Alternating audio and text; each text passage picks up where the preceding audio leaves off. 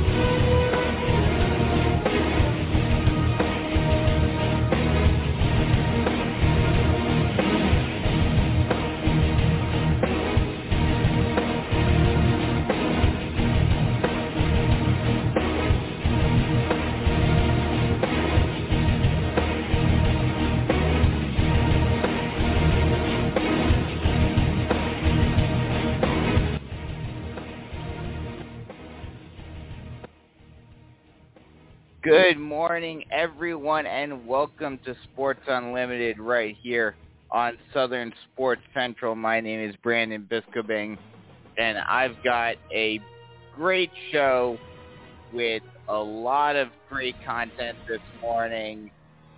Big news, obviously, this morning, talking about the NFL draft. We'll spend a lot of time on the NFL draft.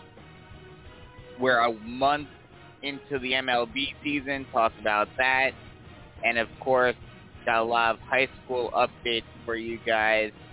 Also have Ian Guerin from MyHorryNews coming on at 9 o'clock, talking about all of the things in the world of sports going on around the Grand Strand, particularly Region 6 4A baseball and the chaos that has ensued there. So be sure to stay tuned right here on Sport Unlimited on Southern Central. And as always, if you want to call in, get your thoughts out on anything sports related, whether it's the draft, whether it's MLB, NBA, local stuff, what have you, be sure to call on in. 323-784-9681 is that number to call. That number again, 323-784-9681. We'll kick off with the NFL draft. And before we get to the draft itself and the picks and going through each pick individually and give my analysis on each pick, talk about some things that happened this week and yesterday that shook things up a little bit. Or everyone thought one of them or a couple of them, they did actually pan out and they did shake things up.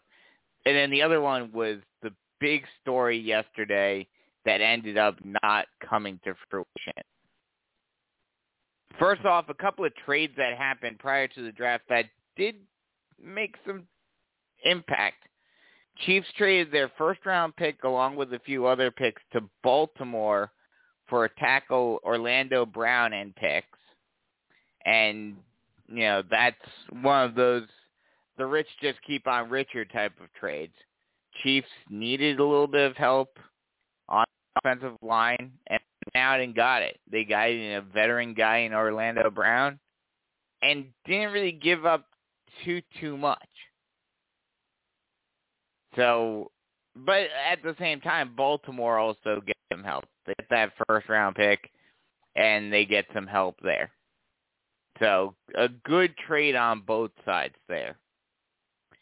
Panthers traded Teddy Bridgewater to the Broncos for a sixth-round pick first off, have the mighty fallen. I mean, Bridgewater wasn't really considered one of the best quarterbacks in the league, but when he was in Minnesota, they think that they could potentially build around him, and that never came to fruition, obviously.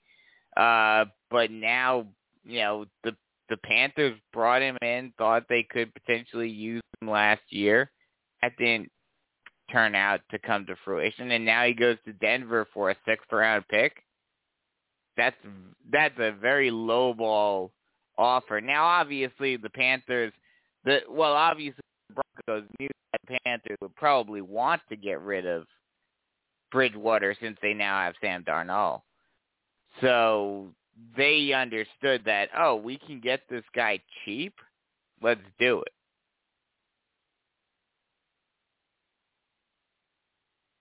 So that was the big trade. That was the trade for the Panthers, and that did shake things up a little bit because I think if Broncos, now I don't know if Bridgewater is going to be their starter. It's going to be I don't know if Bridgewater is really starter material, but the Broncos were being looked at as a potential option for a quarterback pick. They, a lot of people were speculating that they take a quarterback in the first round, but that ended up not happening. So it looks like, at least to me, let's look at their depth chart for a second here. They have Drew Lock as their official starter right now, but I don't think Lock is there to start. I don't think an NFL starter quarterback. Maybe with Bridgewater teaching him in the background, maybe.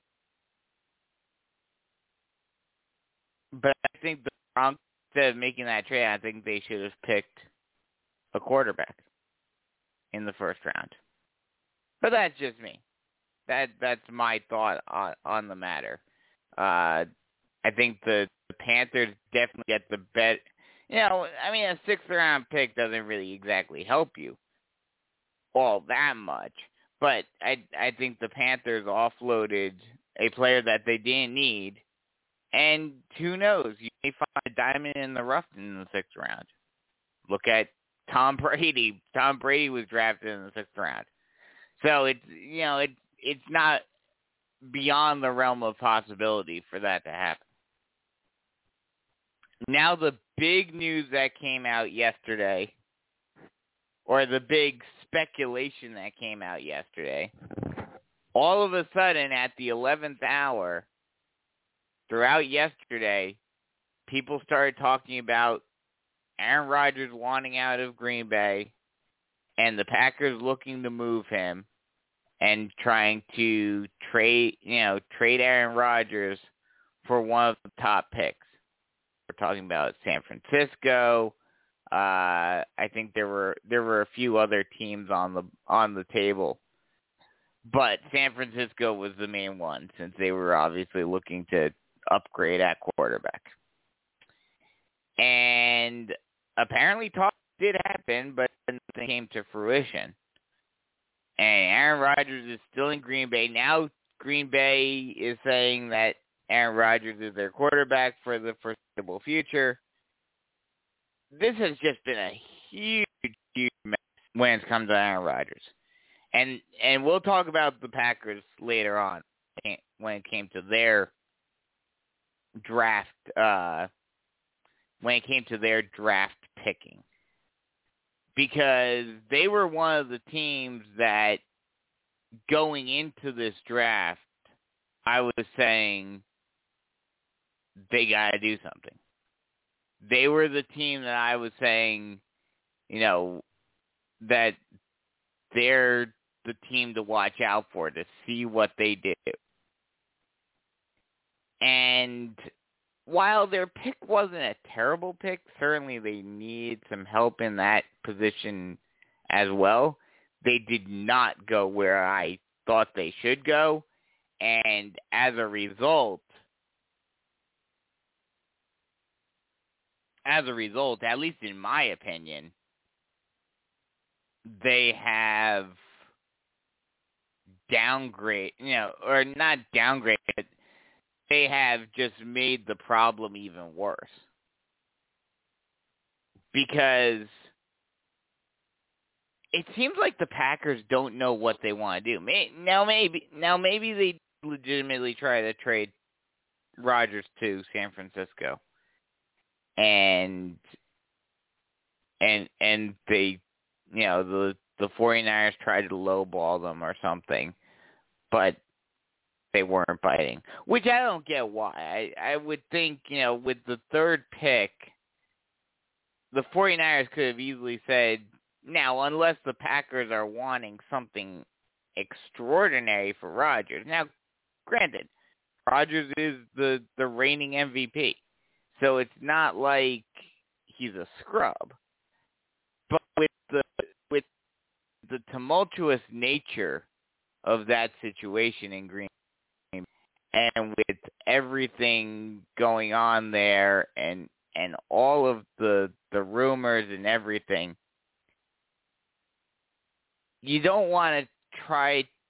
Yes, you want to get something for him, but now with the first round gone, it's going to get even harder, because at least before, with having the potential of draft picks, of a first-round draft pick, especially if you wanted to do something. Now, granted, the Packers don't the Packers don't need to draft another quarterback.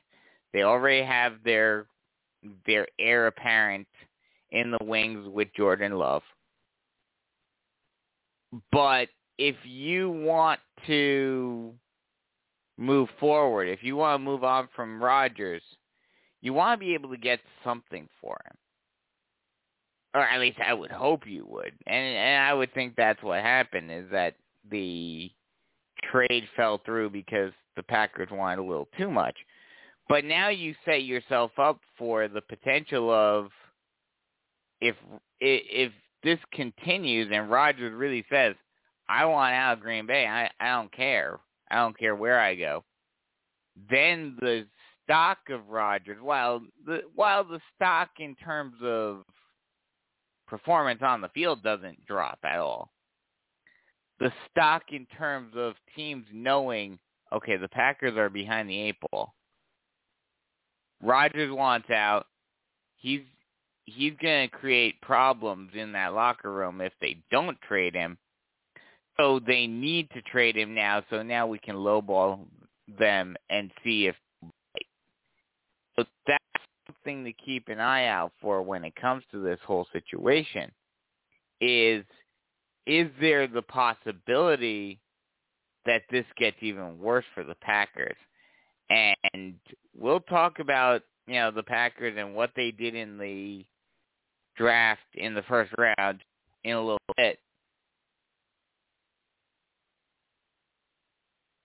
But this is not a good sign for Green Bay. And I think it's starting to get to the point where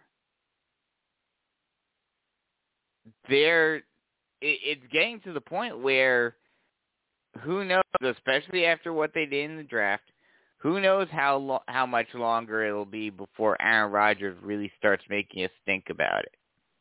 And it seemed like that might be happening yesterday, but then never came to fruition.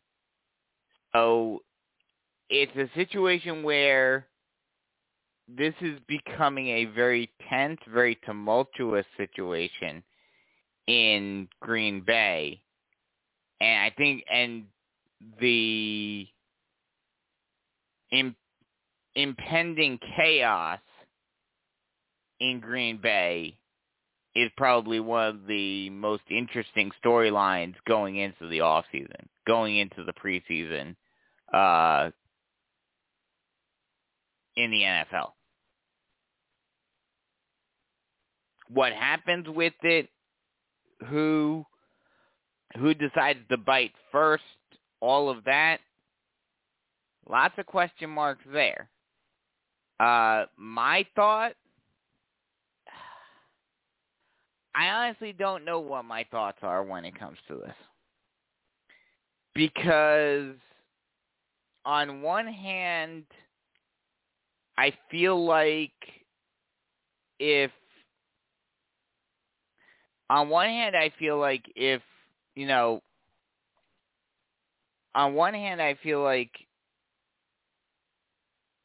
Rodgers is basically done with Green Bay. And it seems like Green Bay isn't really exactly trying to help Rodgers either. So on one hand, I feel like there's no way Rodgers does start in Green Bay next season.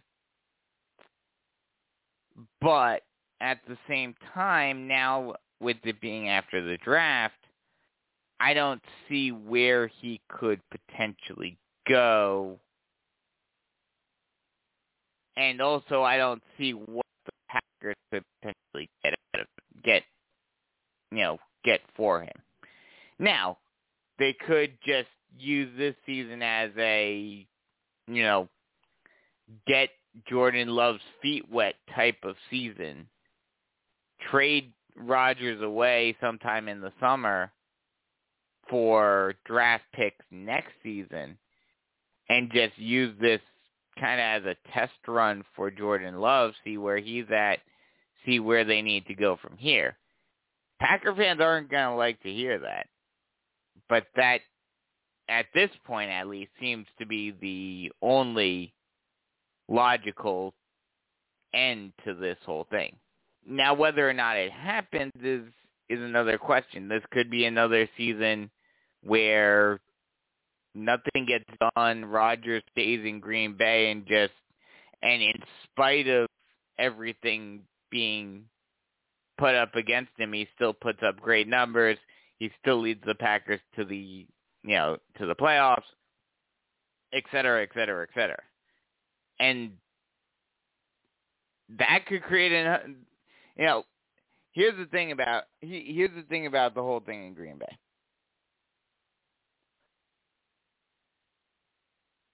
I feel like it can go in three directions. I feel like this whole situation goes in one of three directions this season. Oh, 4 directions this season. Either A, obviously, the simplest option is the Packers find a trade partner, find someone who wants to take him and will pay the price that they want for him. And the trade gets made and Rodgers goes off to wherever in another Super Bowl, and the Packers start the rebuilding process under Jordan Love. Second option, Packers decide to hold off, don't make any trades, and Rodgers comes back and just does exactly what he did last year. Dominates, leads the to the NFC Championship game, even without any wide receivers, and it further solidifies that he can still play, and it puts even more pressure on the Packers to either A, help him out in order to win a championship with him, or B, trade him away. Third option, Rodgers, they don't make a move. Rodgers comes back, but then struggles this year. And then the questions start building of, okay, is Rodgers starting to head towards the end of his career? And then that makes things even more interesting. Because then the question is, and it's kind of funny, that's probably the worst case scenario for the Packers, because then they don't have the trade left. Then they don't have the capital of saying you can get an MVP caliber quarterback only for, like 3 first-round picks and, whatever the Packers decide to throw out and want to have come back their way.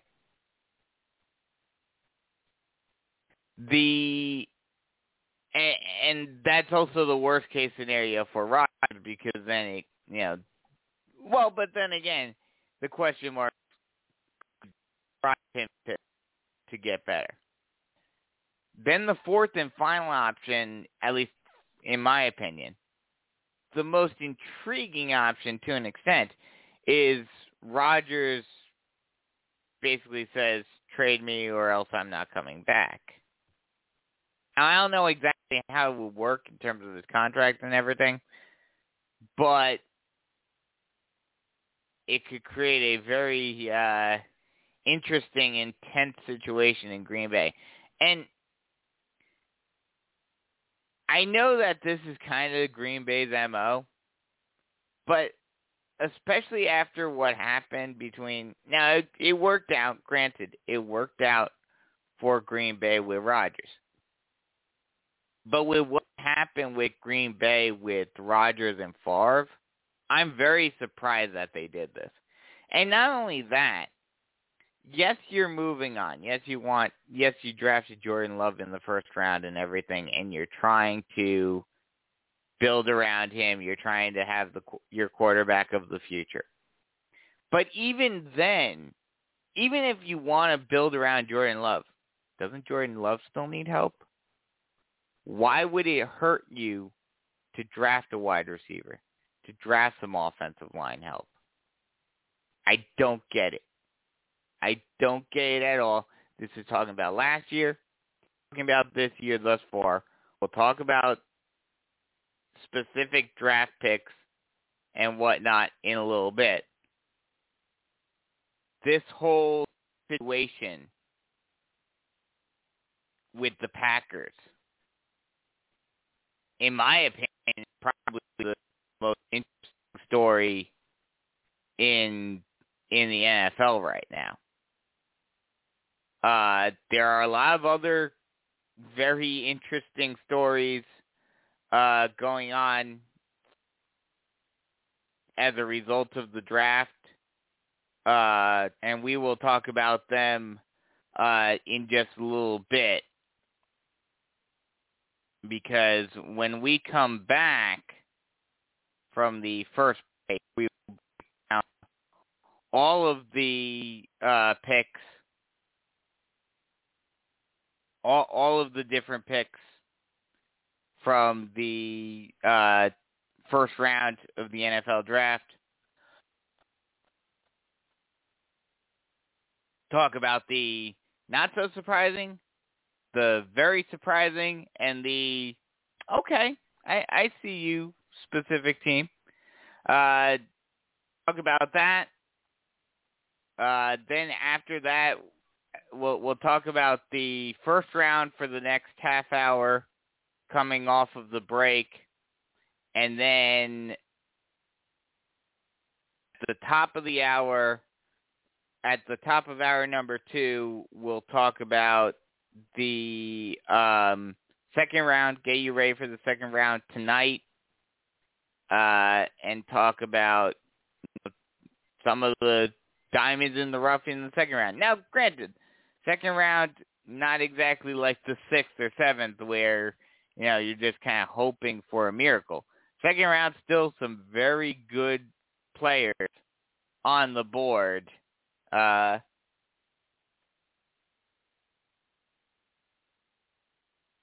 Still a lot of good players on the board, some very talented players that could make a big impact to an NFL team next season. And, and then we talk about the MLB after a month into the regular season. Talk about high school baseball and the chaos that has happened there. Talk some college football, some interesting news and notes coming out of the college ranks this week. And I'll be talking about talking about high school sports, primarily baseball, talk about the chaos that's occurred in Region 6 4A here on the Grand Strand. So lots of fun things to talk about this morning. And as always, if you want to get your thoughts in on anything sports related, whether it's the draft, whether you want to talk about the draft, talk about the chaos in Green Bay, talk about what your team did in the draft, or talk about MLB, talk about college, high school, what have you. Anything you guys want to talk about this morning, be sure to call on in. 323-784-9681 is that number to call. The number again, 323-784-9681. We'll step aside real quick and come right back. We'll talk about first round, go through each pick, pick by pick, and give you my thoughts and analysis on each pick of the first round of the draft right here on Sports Unlimited on Southern Sports Central.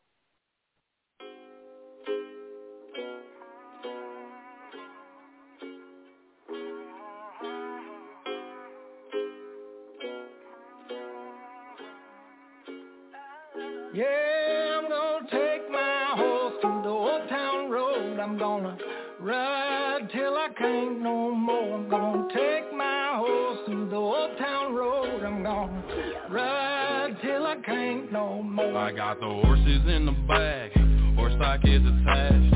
Head is matted black, got the bushes black to match. Riding on a horse, ha, you can whip your Porsche. I've been in the valley, you ain't been up off that porch now. Can't nobody tell me nothing. You can't tell me nothing. Can't nobody tell me nothing. You can't tell me nothing. Riding on a tractor, lean all in my blood. Cheated on my baby, you can go and ask her. My life is a movie, but riding cowboy hat from Gucci, Wrangler on my booty. Can't nobody tell me nothing. You can't tell me nothing. Can't nobody tell me nothing. You can't tell me nothing. Yeah, I'm gonna take my horse to the old town road. I'm gonna ride till I can't no more. I'm gonna take my horse to the old town road. I'm gonna ride till I can't no more.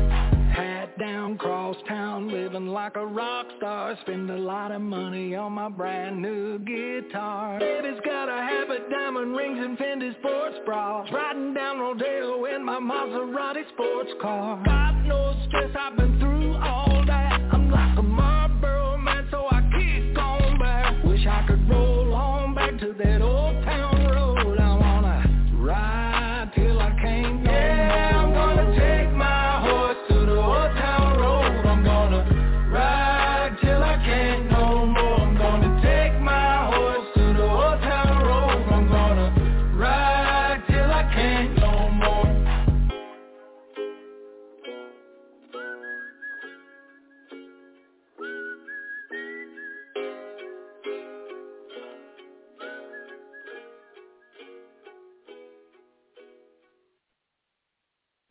Welcome back to Sports Unlimited right here on Southern Sports Central. As we transition into talking about the draft itself, talked a lot about some of the pre-draft craziness in the first half hour, but now we will transition over to talking about the draft itself. And boy, was there a lot of craziness in the draft itself. And as always, if you want to call on in, get your thoughts in on anything draft-related or anything else, be sure to do so. 323-784-9681 is that number to call. That number again, 323-784-9681. Go through it pick by pick. Two picks, not surprising at all. Trevor Lawrence, Zach from Clemson going to Jacksonville, Zach Wilson from BYU going to the Jets.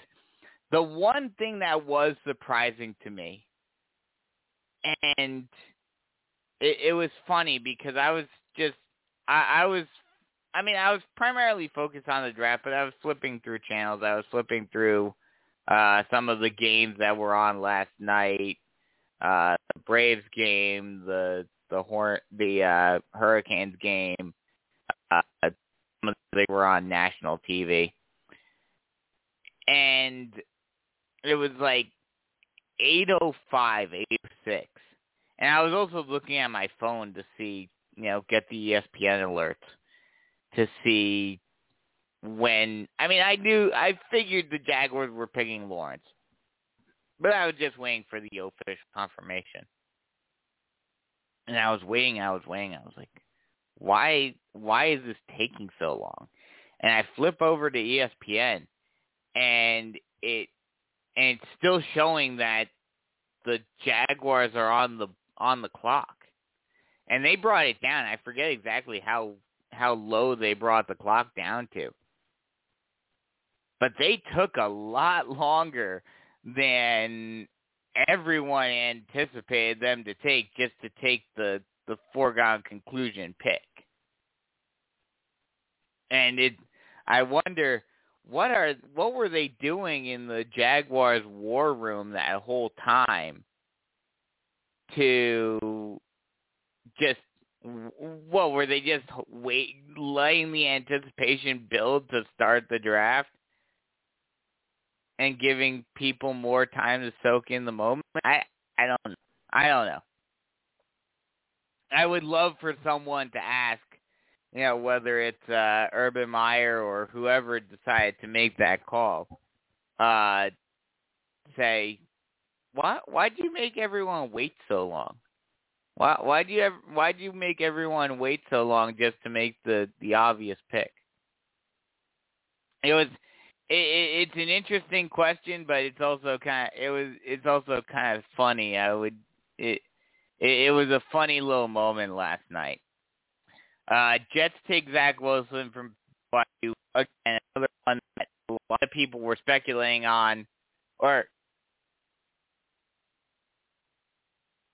a lot of people were thinking, oh, Zach Wilson is definitely going to be the pick, and he turned out to be it. Now we get to the crazy part. Everyone was questioning, okay, where do the 49ers go? Do they take Trey Lance? Do they take Justin Fields? Who do they take? Or, excuse me, not Justin Fields. Do they take Trey Lance or do they take Mac Jones? Justin Fields wasn't on their radar, apparently. But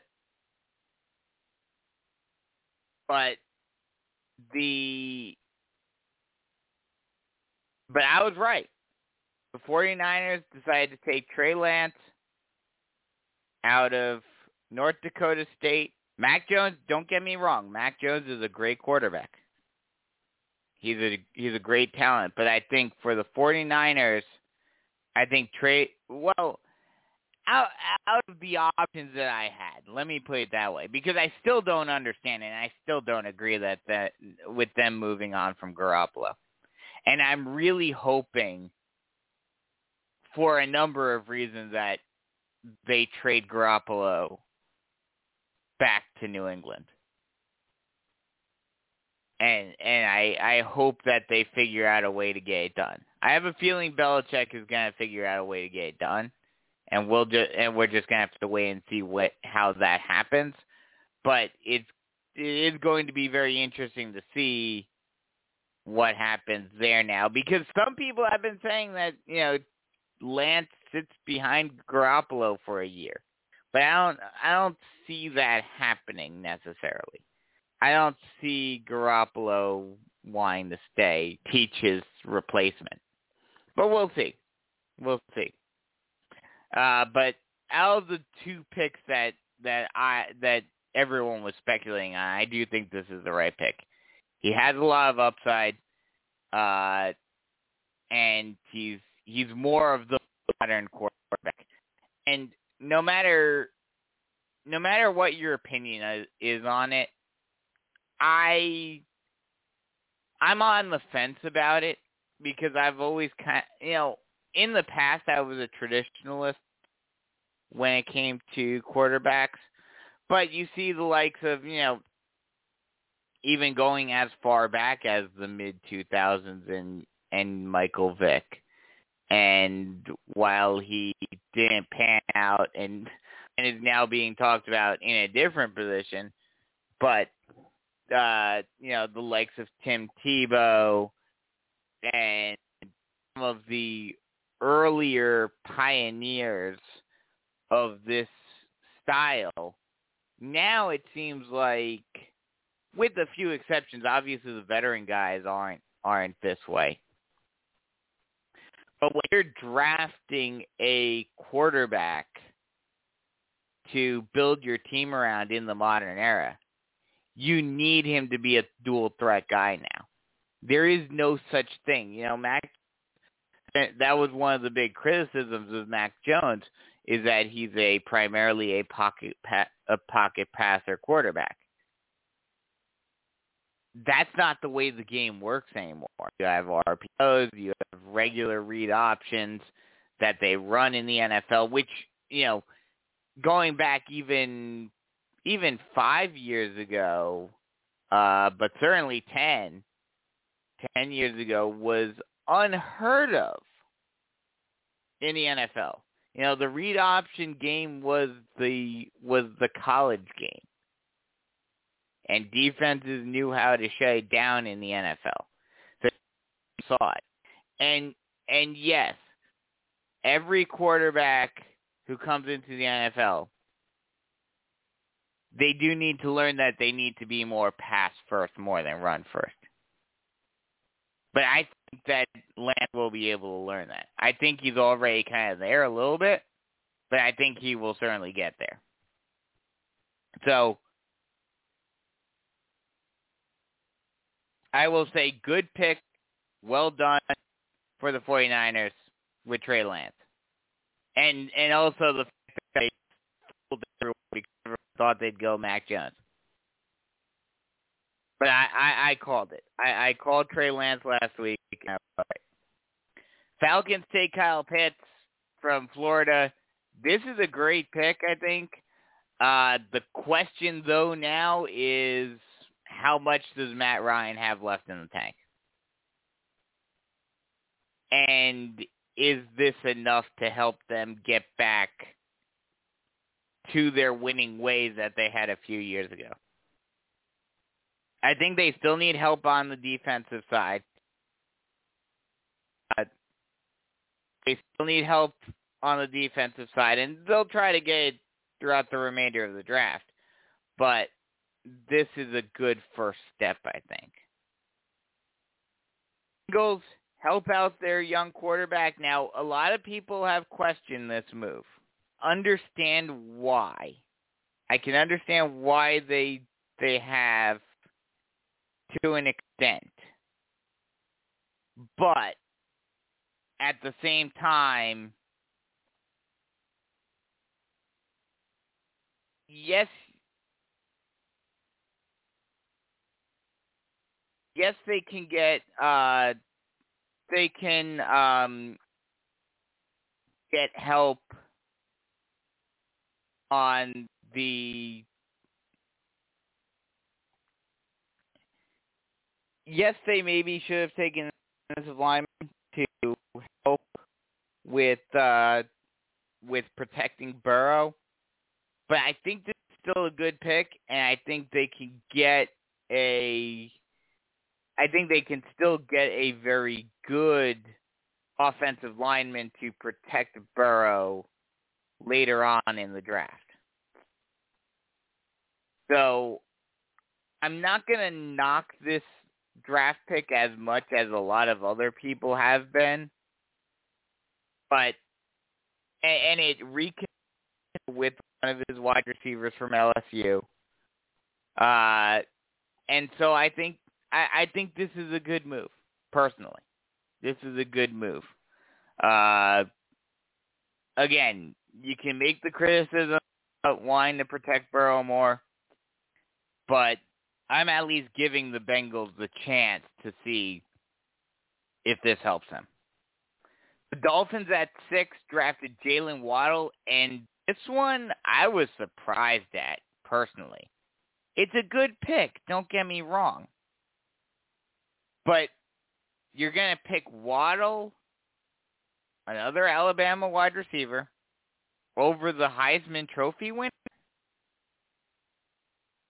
You had Devonta Smith on the board still. Take Waddle? They must, and I understand Tua has played with both of them.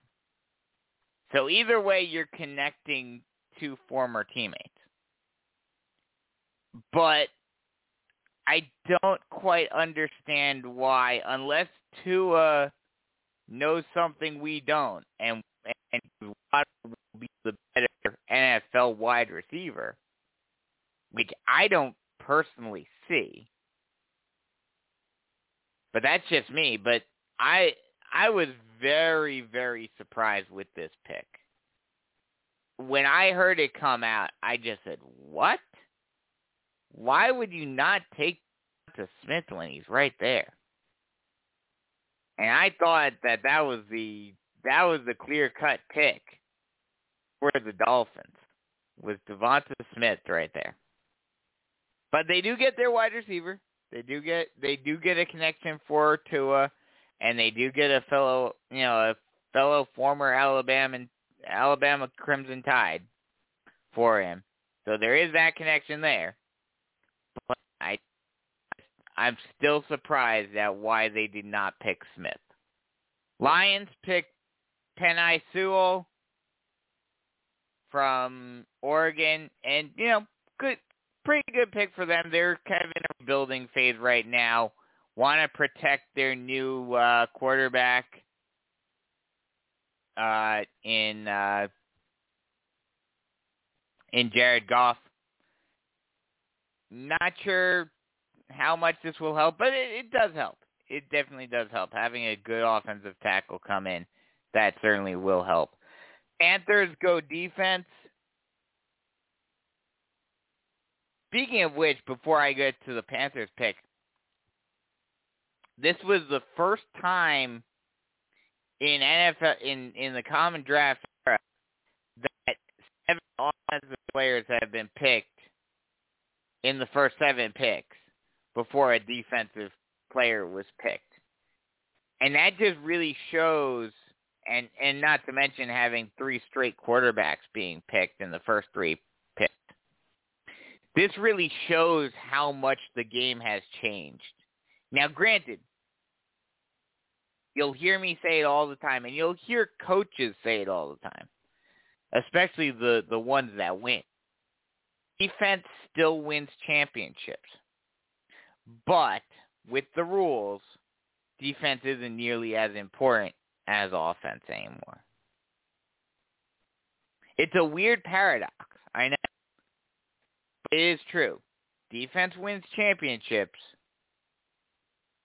but offense is your primary focus. Panthers take J.C. Horn out of South Carolina, cornerback. And Panthers need help in a lot of different positions. I do think this is a good pick. I think this does help the Panthers on the defensive end, helps with the secondary, and that'll help them in their rebuilding process. But they need help outside of Christian McCaffrey for Sam Darnold. We'll see if they get some help offensively for him in the later rounds. With their pick that they traded for, they get Patrick Surtain, cornerback from Alabama. They did not trade for this pick, but they had it. But the fact that they traded for Teddy Bridgewater changed this.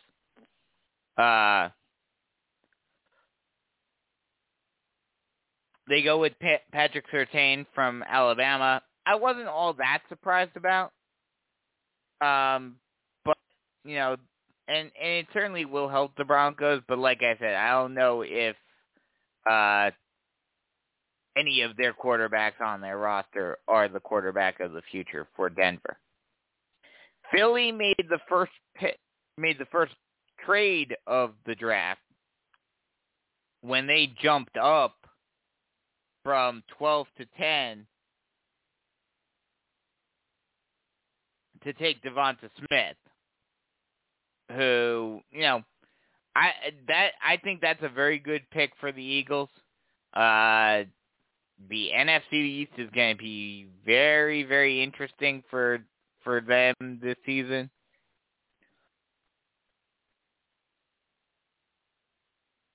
The NFC East is going to be very interesting to see who takes the next step in that draft or in that division.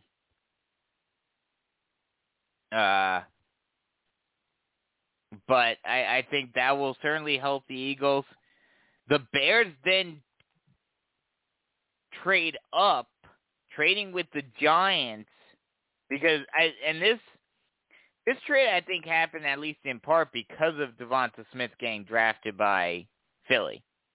Because if Philly wouldn't drafted Devonta Smith at 10, I think the Giants drafted him at 11. But the Giants decided to trade down.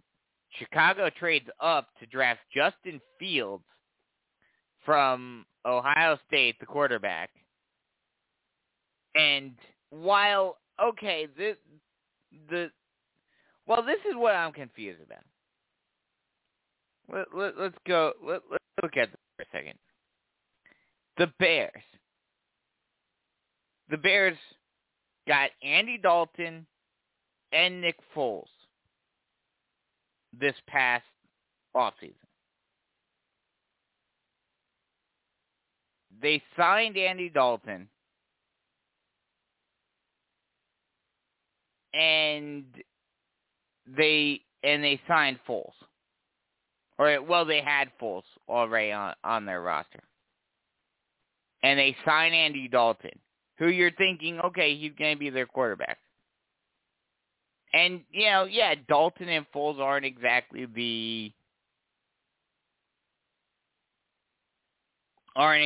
franchise quarterbacks, although they've had success in the league in the past. But then to trade up to get another quarterback, I don't know what's going on in Chicago. Now, granted, they didn't do what they did a few years ago and trade up to not draft the quarterback everyone expected them to and reach for a quarterback. This is a pick that, you know, a lot of people would have are saying, okay, we can see why you would want to draft Fields. I still don't fully understand what's going on in Chicago. And I have a feeling, I just have this hunch that they're going to screw it up somehow. That's just me. We'll see if they do or not. But that's just me. That's just my thought on the matter. The Cowboys at 12 take Micah Parsons, linebacker from Penn State, and, you know, they traded down for this pick. This pick moved a lot. It was originally with San Francisco. Then they traded to Miami in that trade during the offseason. Then Miami immediately traded it to Philly. And then Philly during the draft traded to Dallas. So, quite the move for that pick. But Micah Parsons, I'm kind of surprised they didn't go with some secondary help. But they definitely did need help on the defensive end, and that's where the Cowboys went. So a smart move there for them. Like I mentioned, it's gonna get very interesting to see how things go with the NFC East. Chargers take Rashawn Slater tackle from Northwestern. Good pick for them, helping to protect Justin Fields. Or, excuse me, not Justin Fields, Justin Herbert. That's at 14. Take Elijah Vera Tucker from USC, a guard, and that's a good pick right there. They get some help. They get some protection for their newly acquired quarterback, Zach Wilson. And then at the 15, at number 15, the Patriots decide not to move, and their quarterback, which, if you really think about it, Belichick is one of those guys that, and this is going to make things very interesting when it comes to the whole Jimmy Garoppolo situation and Cam Newton. There are so many moving pieces. That's the crazy thing about the NFL, and because of how much of it is a we need to continue to move forward and we need to win now type of mentality. Quarterbacks that just a few years ago you were thinking were franchise quarterbacks are now suddenly on the deep back burner and trying to figure out where their next job is, pretty much. This pick affects two other quarterbacks. Because, for one, the Patriots re-signed Cam Newton, and you were thinking, okay, they were going to give him another year.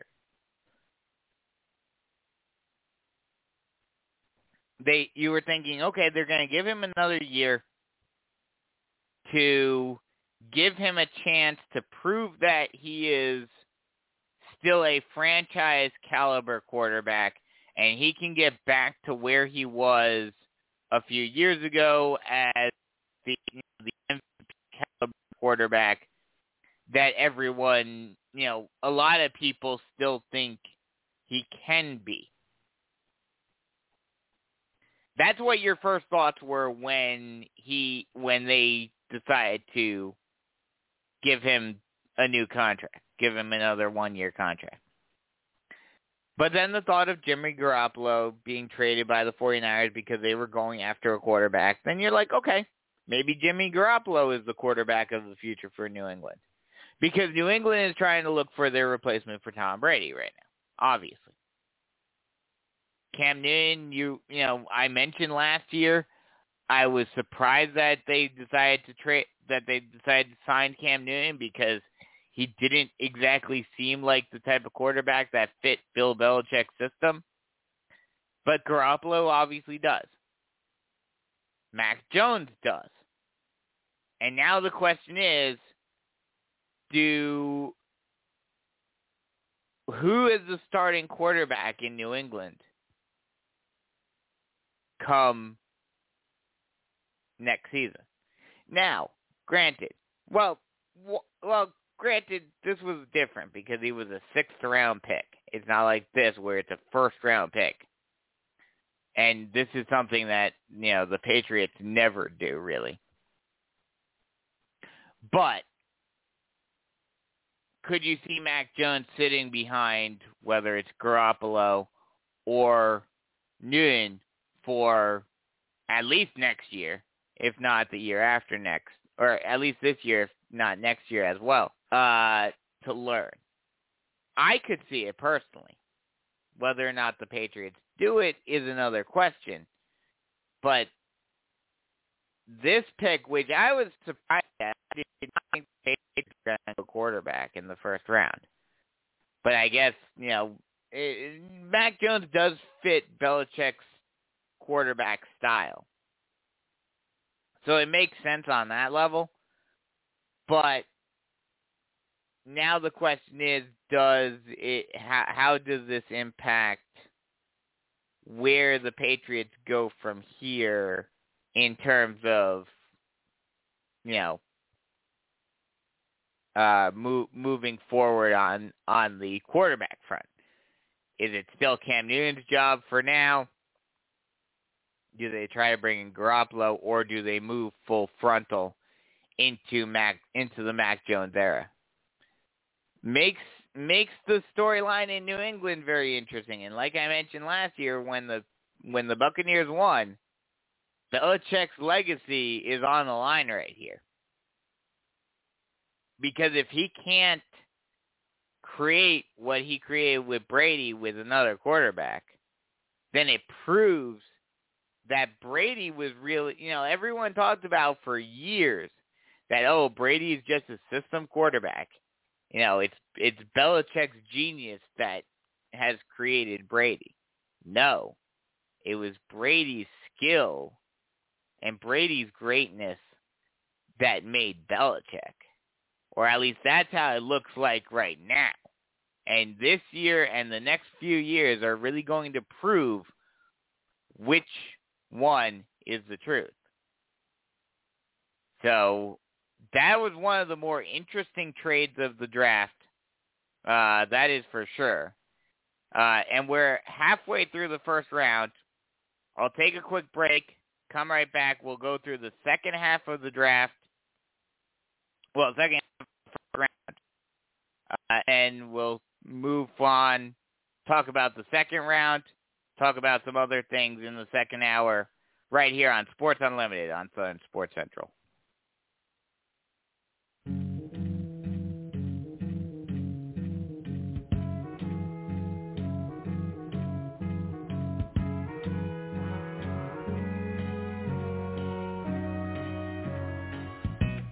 Where it began, I can't begin to knowing, but then I know it's growing strong. Wasn't the spring, and spring became the summer. Who'd have believed you'd come along? Hands, touching hands, reaching out, touching me, touching you. Sweet Caroline, good times never seem so good. I've been inclined to believe there never was, but now I look at the night and it don't seem so lonely. We fill it up with only two. And when I hurt, hurting runs off my shoulders. How can I hurt when holding you? Warm, touching warm, reaching out, touching me, touching you. Sweet Caroline, good times never seem so good. I've been inclined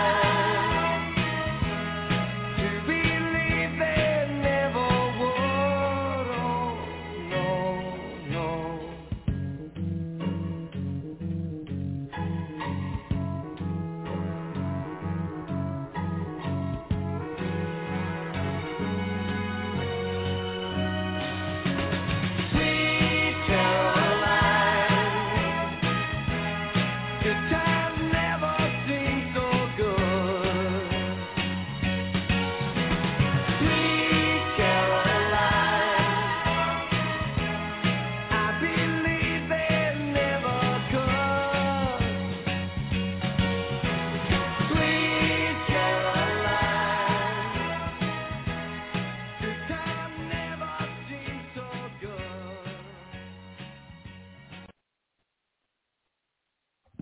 Welcome back to Sports Unlimited right here on Southern Sports Central as we continue our talk on the NFL draft. And I always, because of primarily,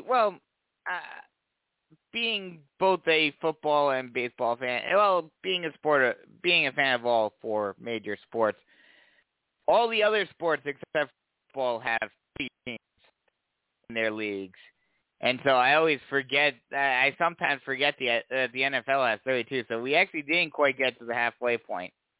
The final draft pick of the first half of the draft was Zaven Collins, linebacker from Tulsa, going to the Cardinals, which I think is a good pick for the Cardinals. They need some help defensively, help out, make sure that they have leads. And that the defense can hold on to the leads for their offense. Going on to the second half of the draft, Alex Leatherwood, offensive tackle from Alabama, was drafted by the Raiders, and I think this is a good pick. Certainly helps the Raiders, try to keep, the Raiders we're starting to play kind of well a few years ago, and they may only be a few pieces away from winning the AFC. Now, granted, they're going to have a very tough road because they're in a very strong AFC West. Obviously you have the Mahomes led Chiefs. You have the Chargers. Broncos look like they're going to be the cellar dwellers of that division. But it's going to be a tough road having to face off against the Chiefs twice every year. The Dolphins decide to take Jalen Phillips from Miami, edge rusher. Good pick for them. Good. They need some defensive help. Need some pass rushing. Jamin Davis, linebacker from Kentucky. Decent pick for them as well. I thought they might have wanted to go offensive, but good pick for them. Giants get the wide receiver help they need. Granted, they probably would have preferred if Devonta Smith would have fallen to them one pick away before getting Devonta Smith. But they do get Kadarius Toney from Florida after dropping down in the draft, and I think he'll be a good pick for them. I think he'll be able to help them out. Colts take Kwity Paye from Michigan, edge rusher. Decent trade, or decent pick. I think he'll do well in Indianapolis. Tennessee gets some defensive help from Caleb Farley, cornerback from Virginia Tech. Another pick that I think will help Tennessee. They definitely needed some defensive help, and they get it with Farley. Vikings get Christian Darrisaw from Virginia Tech, offensive tackle. That should help them out offensively. Make sure that Kirk Cousins is protected. Minnesota is kind of in an interesting position because they're the only team, while I certainly wouldn't say Kirk Cousins is a top-of-the-line quarterback, they seem to be the team, at least in terms of, cohesiveness and in terms of the organization, seem to be the most smoothly run organization in the NFC North right now. And, if they can get some pieces around, if they can get some pieces around Kirk Cousins, could be a threat to win the NFC North, especially if the chaos in Green Bay continues. Pittsburgh, this is a great pick. This is a great pick for me. I said it last week. I did not expect Najee Harris to fall this far, first off. But Najee Harris, running back from Alabama, Steelers go with him. You know, Mike Tomlin has always been a guy that's liked having that, ground game to take the pressure off of Ben Roethlisberger and the wide receiving core. I think the Steelers the Steelers are going to have a tough road. That AFC North continues to get stronger. But I think the Steelers have a legitimate chance of being in contention this year, especially if they can stay healthy. And the big question in Pittsburgh is how much longer does Big Ben have? How much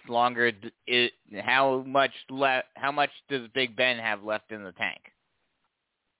But having a running game behind him and taking that pressure off will certainly help. Jacksonville, in their second pick of the first round, did something that no other team in NFL history has ever done. And that is take a quarterback running back tandem from the same college in the first round. They take Travis Etienne from Clemson, and I think this is a great pick too. Now, granted, I might have wanted to see them go offensive line, get a little offensive line help. But having that camaraderie, having that connection between your quarterback and wide receiver, or quarterback and running back, not quite as big as quarterback and wide receiver, but Etienne plays on the perimeter at times. And he'll go out and catch balls out in the flat and whatnot. So having that connection already from 3 years at Clemson will certainly help Jacksonville. Now, I don't think Jacksonville will automatically make a big jump. I don't think Jacksonville will automatically suddenly become a top threat in the AFC South. But do I think that they're going to be on the rise, and especially in the South where, Tennessee is good. Indy is getting better, but they've got question marks. And Houston should be good, but has a lot of question marks. The AFC South, at least to me, is ripe for the taking if Jacksonville is able to get their act together. If they're able to get the pieces around Lawrence, which you've already got a good running back in the draft, had some good wide receivers already.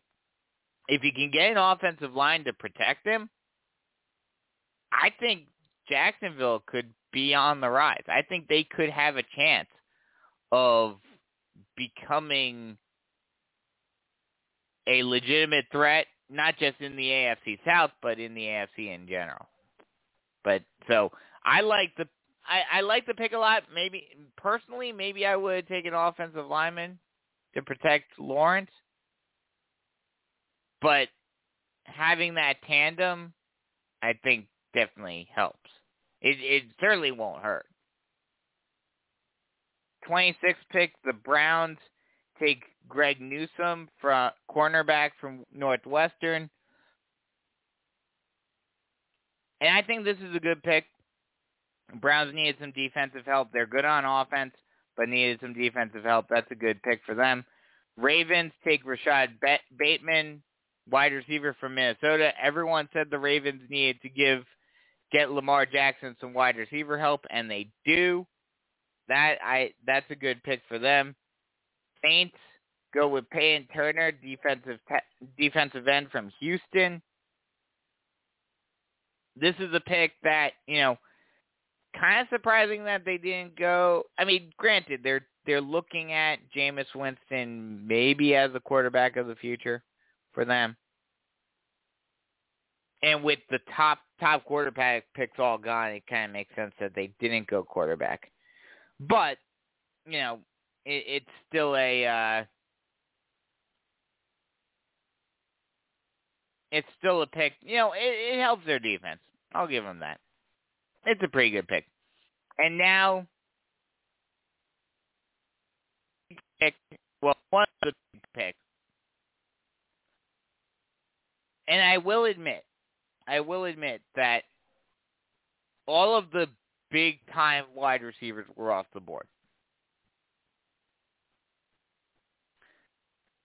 But looking at some of the picks that are anticipated for the second round that are still on the board. You still have Elijah Moore from Ole Miss. You still have Terrence Marshall Jr. from LSU.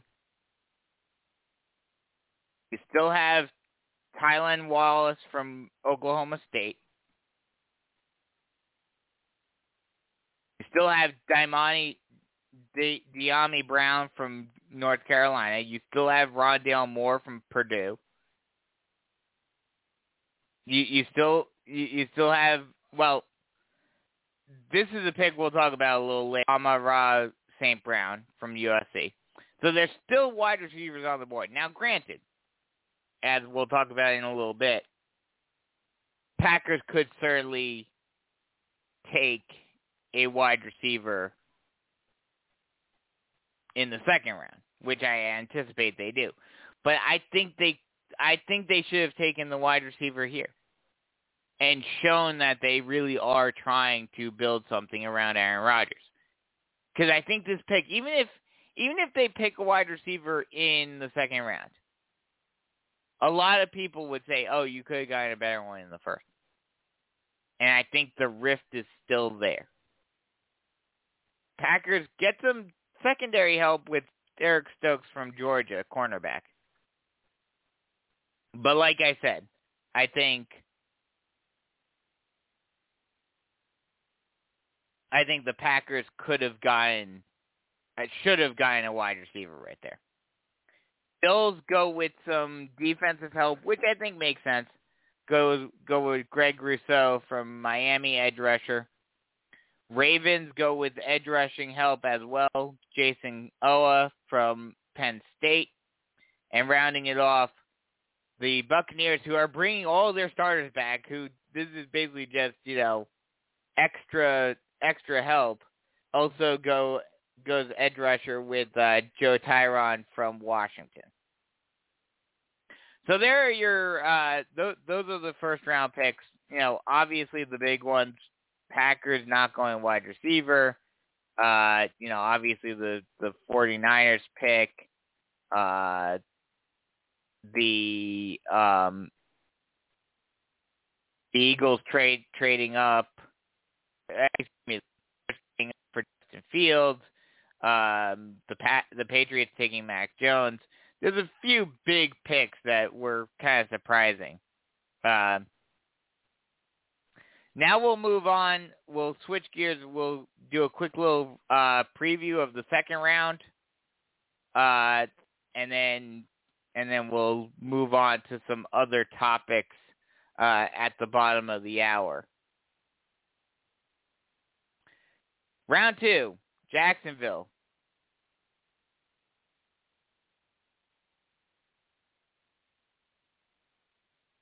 Jacksonville, I think they go get some help on the offensive line.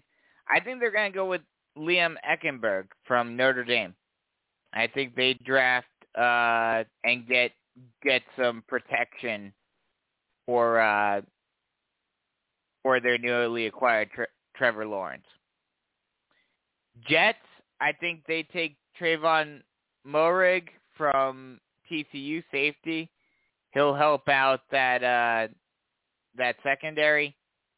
Atlanta, I think they go with Christian Barmore, defensive tackle from Alabama, get more help on that defensive front. Actually, I take that back. I think they're going to go with Aziz Ojulari from Georgia. Keep a guy in state, a good edge rusher. They've seen him a lot. I think that's where they go with that pick. Miami, I think they go with Jeremiah Owusu-Koromoa, linebacker from Notre Dame. They're going to try to get some more defensive help. Philly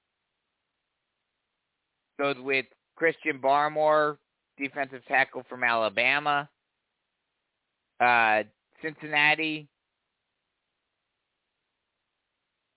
I think, goes with Tevin Jenkins, offensive tackle from Oklahoma State. They get that help for Burrow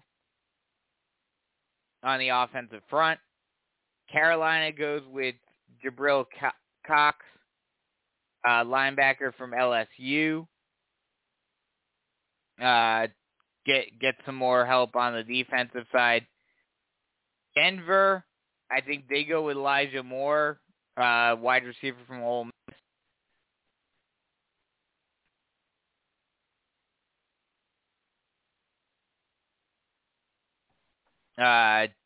Detroit will go with Richie Grant, safety from UCF.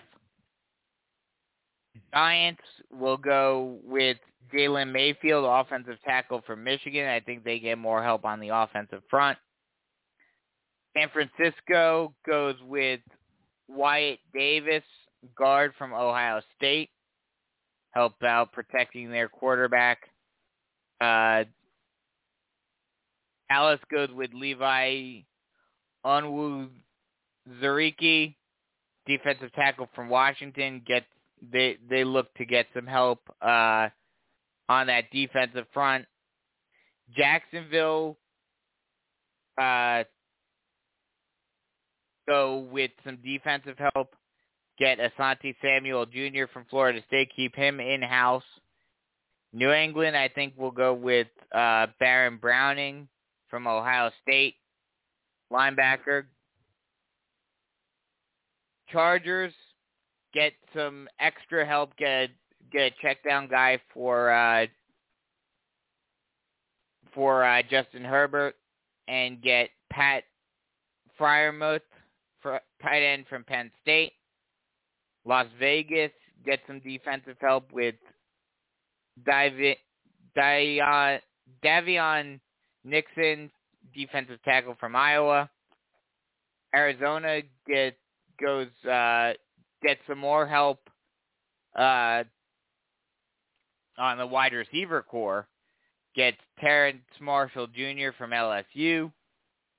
Miami goes with a center, protect even more, and another fellow Alabaman, Landon Dickerson, center from Alabama. Washington, I think, will keep a guy in state from Washington, Elijah Molden from defensive back. Chicago gets some help defensively with Tyson Campbell, cornerback from Georgia. Tennessee will get some wide receiver help, I think. Tylen Wallace, wide receiver from Oklahoma State. Indianapolis get some more protection offensively.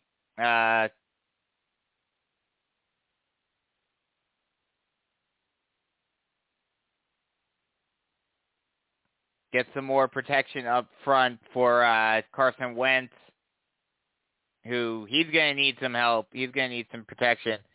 Goes with Samuel Cosme from offensive tackle from Texas.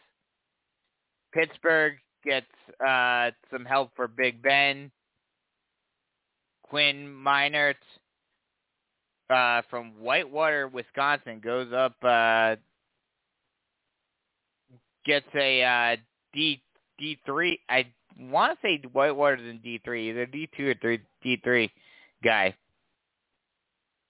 At 56, I think Seattle will take Ifeatu Melifonwu from Syracuse, cornerback. Get some help on the secondary.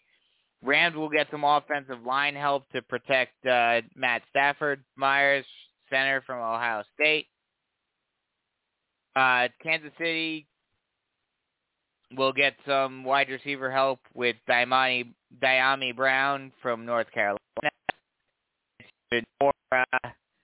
Gets even more help offensively. Cleveland will go wide receiver as well, I think. Actually,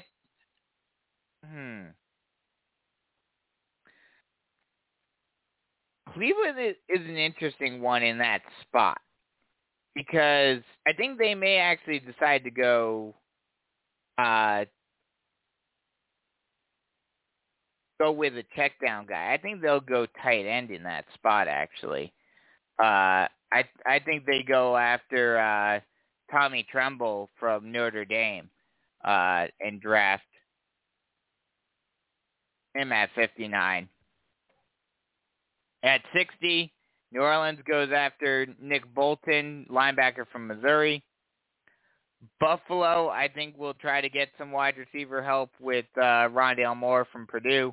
And then Green Bay, like I mentioned, I think, they are finally going to draft a wide receiver to help out with Aaron Rodgers, Amon-Ra St. Brown from USC, but I don't know if it's going to be too little too late. It's going to be interesting to see if they do end up drafting a wide receiver in the second round, if it helps kind of quell those thoughts of whether or not Rodgers wants out of Green Bay.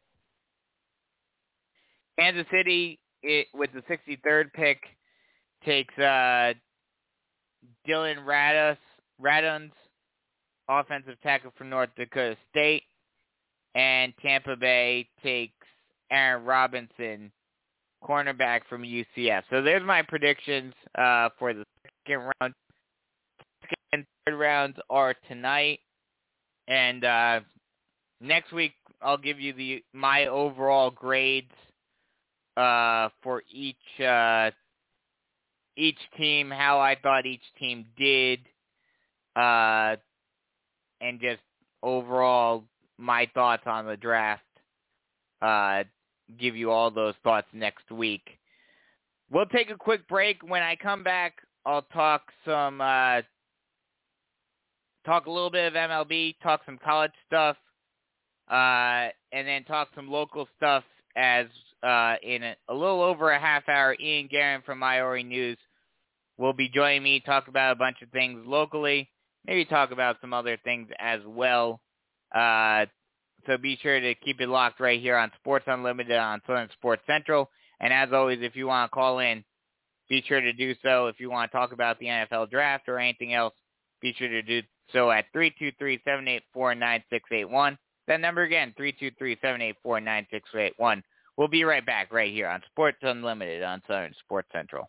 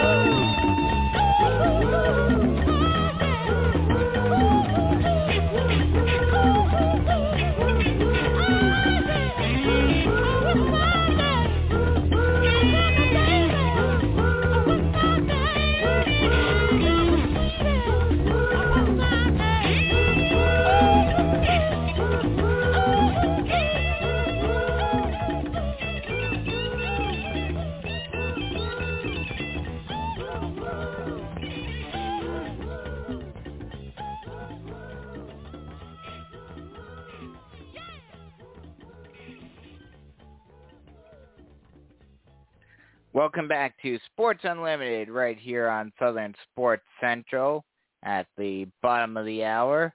We'll switch gears a little bit after talking about the NFL draft for the first half of the show.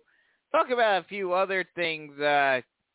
First, we'll stay with football real quick and talk about some college stuff. Not sure if you guys saw this earlier. It was actually last week, last Friday actually, that it came out. It came out shortly after I went off the air. Last week, College Football Playoff Committee is talking about options for expansion, have been presented options for expansion, and are at least looking into it.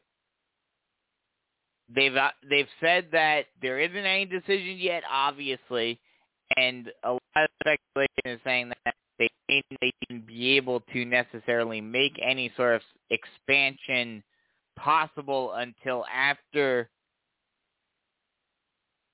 the current contract is up for the playoffs, which is in 2025. But still, the fact that we are getting this talk of expansion now after what happened last year, and it seems like, based on the report, that more and more of the committee members are open to the possibility. That is a very good sign if you are a college football fan that wants to actually see a real playoff be developed. Now, granted, this still holds under the caveat that if they want to make it truly fair and balanced,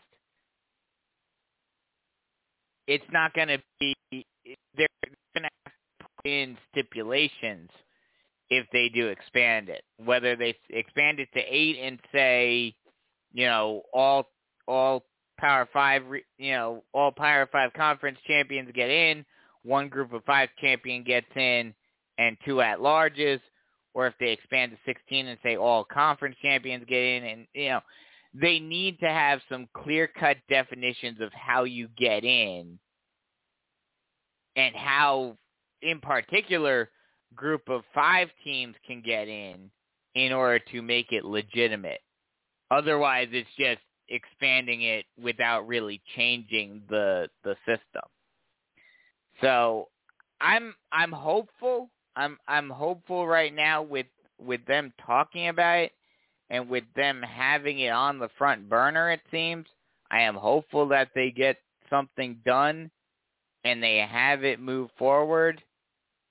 But I'm also kind of holding my breath on it. I'm not anticipating it anytime soon. And I'm just kind of waiting to see what kind of shady thing they'll do next. Because everyone said that when they made the 4-team playoff, a lot of the optimists were saying, oh, this will fix the problems. And I kind of knew from the get-go that it wouldn't, but, maybe an 8-team or a 16-team, as long as they have clear-cut definitions of how you get in, then I'm fine with it. After the spring game on Sunday, Shane Beamer did officially announce, we talked about this last week with the guys from the Spurs Up show. Shane Beamer did officially announce that as of right now, Doty is the starting quarterback for Week 1. Not really all that surprising. Not surprising at all to me that he is going to be the starting quarterback for the Gamecocks in the fall. I mean, he was kind of put as the heir apparent last year anyway, and then he's shown up very well. And then one other news piece on college. Not sure if you guys saw this, and it's it's politics 101, it seems, I guess. But very sneaky, the Florida State Legislature, in a completely unrelated bill, talking about charter schools decides to very sneakily sneak in that they're pushing back the start of the NIL bill that passed, the name, image, and likeness bill that passed in Florida that was supposed to take effect in July of this year, has been pushed back to July of next year. Now, this bill, this separate bill, this charter school bill, still needs to be signed. It's been passed. And people are anticipating that maybe Ron DeSantis may veto it specifically because of the NIL provision in there. But very sneaky, very underhanded tactic by the Florida State Senate to try to sneak that in and hope no one noticed. Kind of underhanded, and it's kind of surprising because Florida was at the forefront of the thing a couple of years ago, and now they're pushing everything back while everyone else is moving forward. So kind of surprising and very sneaky and kind of disappointing. But I think it'll be taken care of, though, and they'll make sure that they get it all straightened out.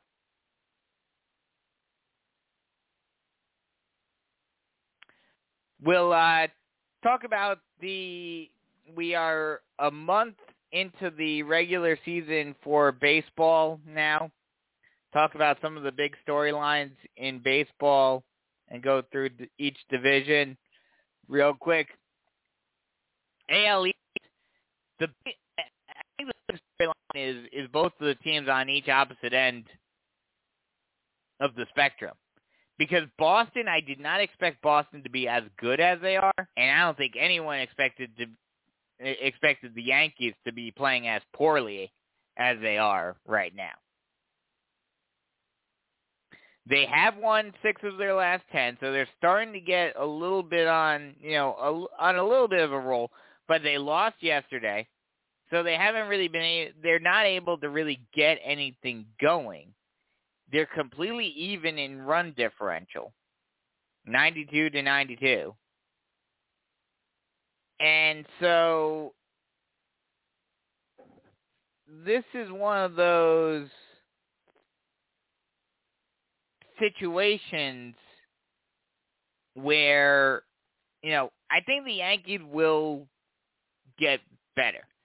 They're going to bounce back from this. The bats are going to start coming alive. But it really shows a problem with modern baseball. The Yankees are built around an all-or-nothing kind of mentality on the offensive end. And so when the bats are hot, they're playing incredibly, and they're winning. But if the bats go silent for a while, then you lose a lot of games. And that's not good. You can't have that sort of you can't have that sort of team and hope to win a World Series. I'm just going to say that right now. I mean, obviously, as a Yankee fan, I want them to win. I want them to win a World Series this year. But I don't think they can do it with that sort of style of play. That's just me. But I think as we get further into the season, I think Boston will drop and the Yankees will raise. Things will check out.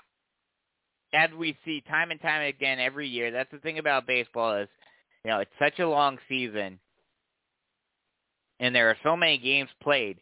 You can look a lot into the first month, but at the same time, it doesn't really matter all that much.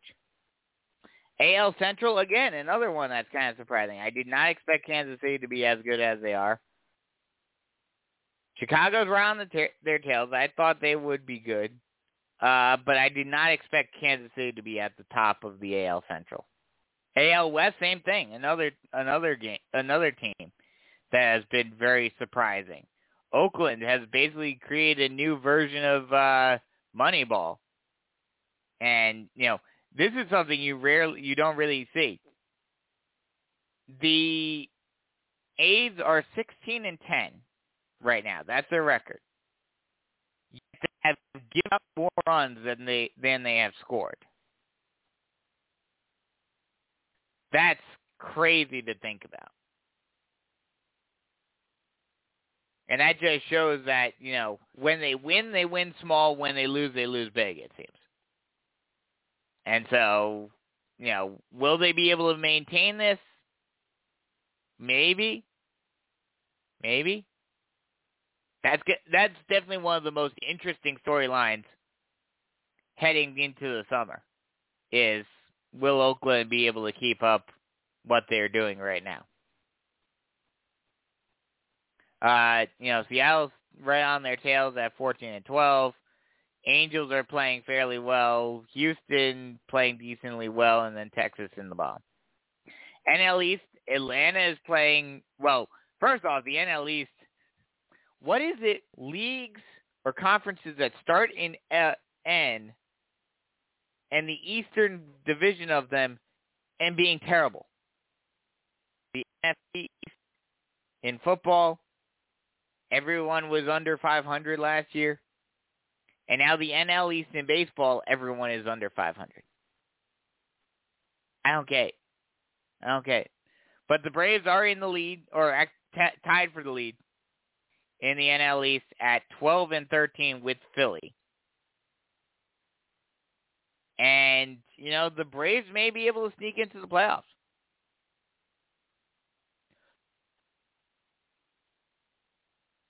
And don't get me wrong, they're a good team. They're a team I think can win some games and potentially make a run in the playoffs. I don't think they're quite there yet to make it to the World Series, but this could be a good little, test year and a good little, dipping your toes in the water type of year for the Braves. The NL Central, Milwaukee's out in front pretty big. And that's surprising. Chicago has been horrible. That's been surprising. That's another division that I think right now, early on in the season, Milwaukee always seems to do this. Milwaukee always seems to play well early on in the season and then falls off towards the end or falls off in the summer. And so that's going to be the big question mark, is whether or not that will happen. I think it will, personally. But we'll have to wait and see. And then the NL West, rounding it off, San Francisco.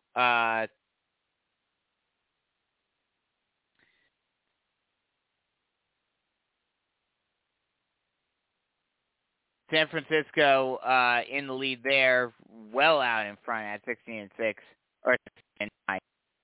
And then Dodgers, San Diego. That's going to be an interesting division to watch throughout the rest of the season as well. We may have Ian Guerin joining me a little early this morning. So just waiting on him to call in. So we'll switch gears right here for a second. Pretty much finish off the talk of the MLB talk. And now we're going to switch gears over to the high school side for the rest of the show.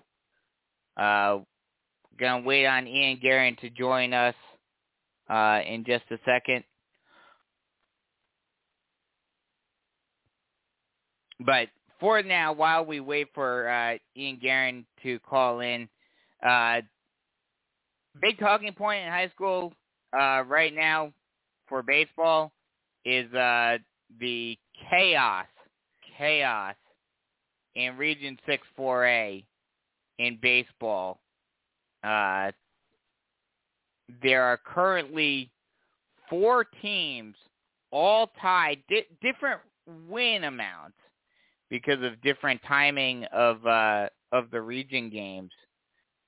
But all 4 teams have 2 losses.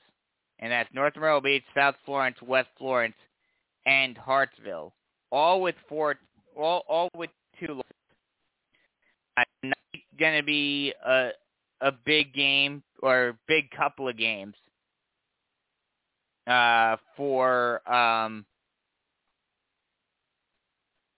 big couple of games tonight with North Myrtle Beach traveling out to West Florence after beating the Knights on Tuesday.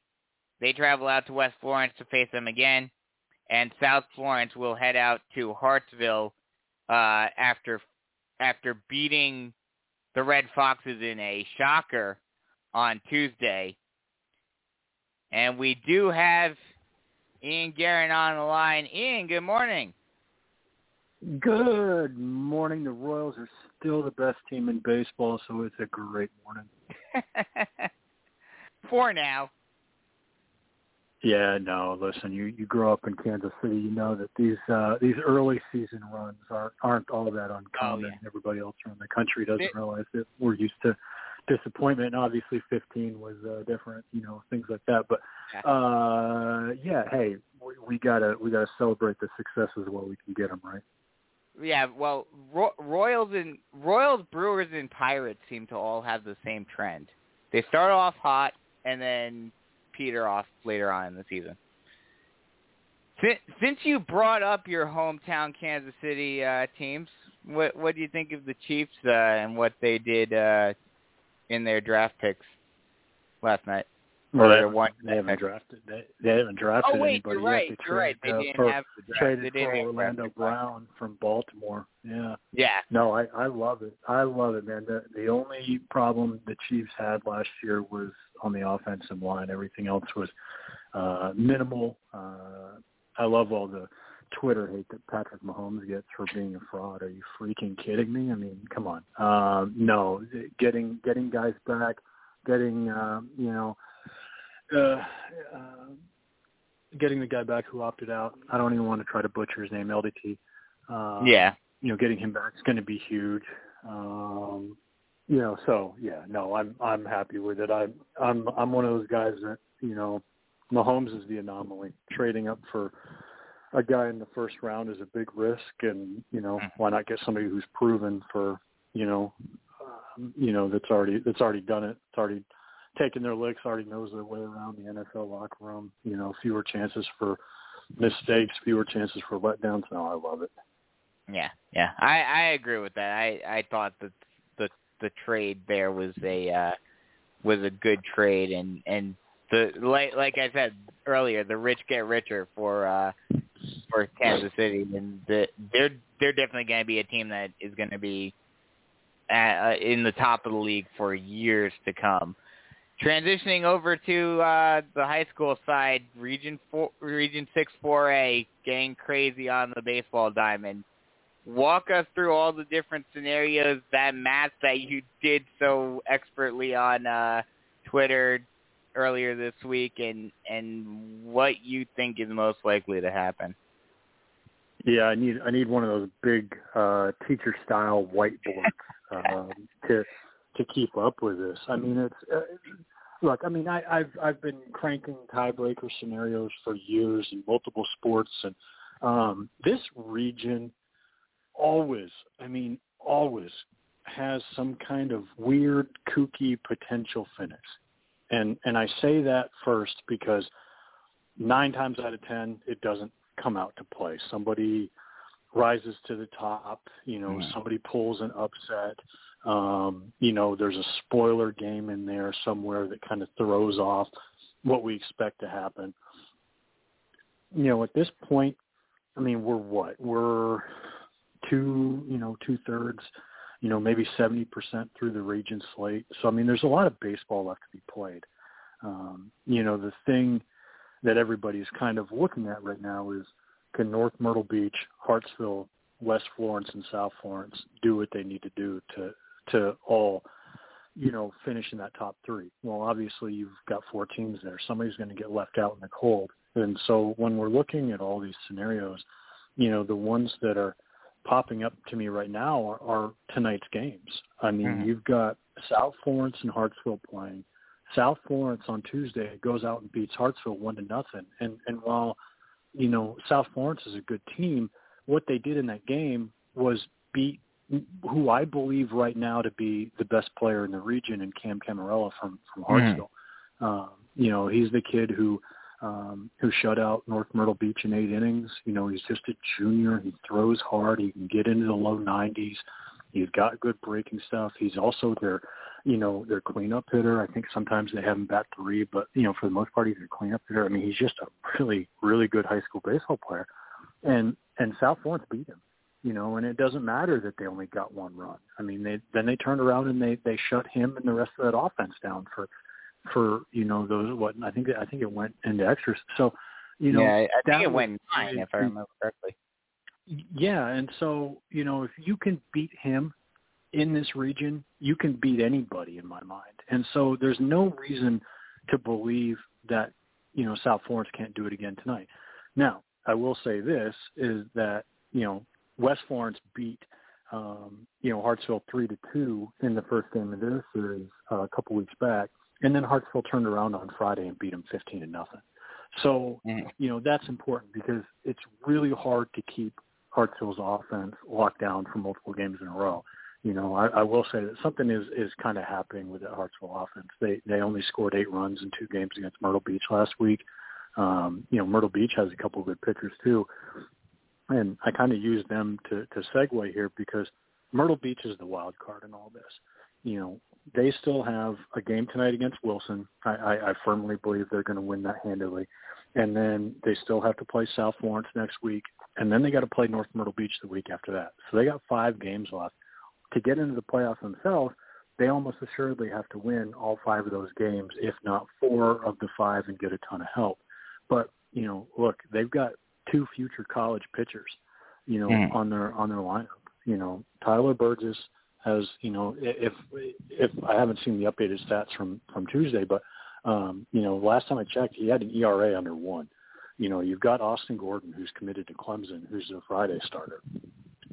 So I have a hard time believing that they couldn't beat, South Florence or North Myrtle Beach at least once, when they play. So if they do that, then that shakes everything up too, because the first tiebreaker that the region uses is head-to-head. Now, whether that's 2 teams that are tied or 3, it doesn't matter, but it's head-to-head. And then the second one is it's a points tiebreaker where you get 6 points for beating, the first place team, or I guess in this place, 7 points for first place, and then you get 1 point for beating the last place team. So, you want more wins over the better teams. That's how you can win those tiebreakers. Now, if that doesn't shake up, which usually means that everybody beat everybody else one time, or that, in that tiebreaker where everybody has the same head-to-head record, and then you go to that points tiebreaker, that doesn't work. Then you have defensive runs allowed in the, among the tied teams. And then the fourth one is defensive runs allowed for all of region play. So we've got all of these different scenarios that can crank out. And I think a lot of them are going to be settled tonight. And then really after next week, we're going to know exactly what we're looking at going into that last week, because we'll know how many runs everybody will have scored against each other. As of right now, I know some teams have played more than others amongst those 4 teams. As of right now, who would have that tiebreaker? Obviously, there are still plenty of games to be played, but yeah, it depends on what happens tonight. The big one tonight is the Hartsville-South Florence game, because if Hartsville somehow wins that game, and I shouldn't have said somehow. I mean, they're very, they have a very good chance of winning that game. But if Hartsville wins that game, then they have 2 more series left against teams who they could very easily sweep. And so then what that would do is that would take out a lot of the tiebreaker scenarios, and that would put almost every one of them into Hartsville's favor. And the reason that would happen was, again, I don't believe the next 4 games on Hartsville's roster are going to give them any problems. And so if you chalk up those 4 wins, then what you're talking about then is they're either going to have a better record, because they're only going to have a maximum of 2 losses out of the 12 games, or they're going to have the head-to-head tiebreakers. They would have a better record in any three-team scenario because, one, they swept North Myrtle Beach, and then they would have split with West and South. So that gives them, a clear leg up for that number one seed. And then what that does is it puts all of the impetus, all of our focus on the number 2 and 3, which, again, if that happens, Myrtle Beach can sneak in a win or two, next week. Then we're looking at another 14 possible log jam for second place because North Myrtle Beach is off next week while everybody kind of catches up because right now they're 2 games ahead. Yeah. Like you mentioned, North Myrtle faces off against West Florence tonight, Hartsville playing South Florence. Could we see any of those upsets tonight, or do you think the two, or do you think West Florence and Hartsville will get the wins tonight? I'm not sure that North Myrtle Beach beating West Florence tonight would be considered an upset at all. I think look, you got Cam Freeman pitching tonight for North Myrtle. He's committed to Georgia Tech for a reason, and West Florence already threw George Derek Floyd on Tuesday. And North Myrtle Beach roughed him up. I mean, there's no other way to say it. I mean, I wrote it in the story, Tuesday night. I mean, they jumped on him early. He had a little bit of control problems, but they were hitting the ball hard. I mean, even when they were hitting into outs, they were really swinging the bats well. And if they can do that against Floyd, then they can do that against, Graves or Kelly or any of these other pitchers that West Florence may decide to throw tonight. So, we could see, another, multi-run win for North Myrtle Beach, and I wouldn't be shocked. Again, if that happens, then West Florence is kind of on the outside looking in, depending on what happens with that South Florence-Hartsville game.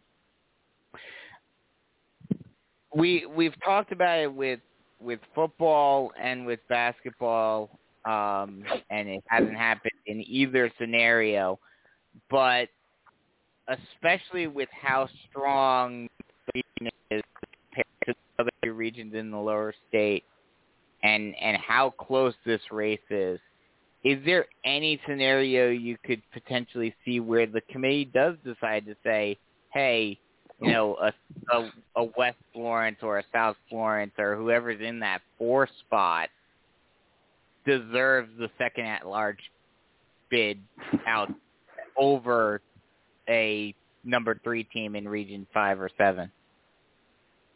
Yeah, look, I asked about this like crazy in the fall.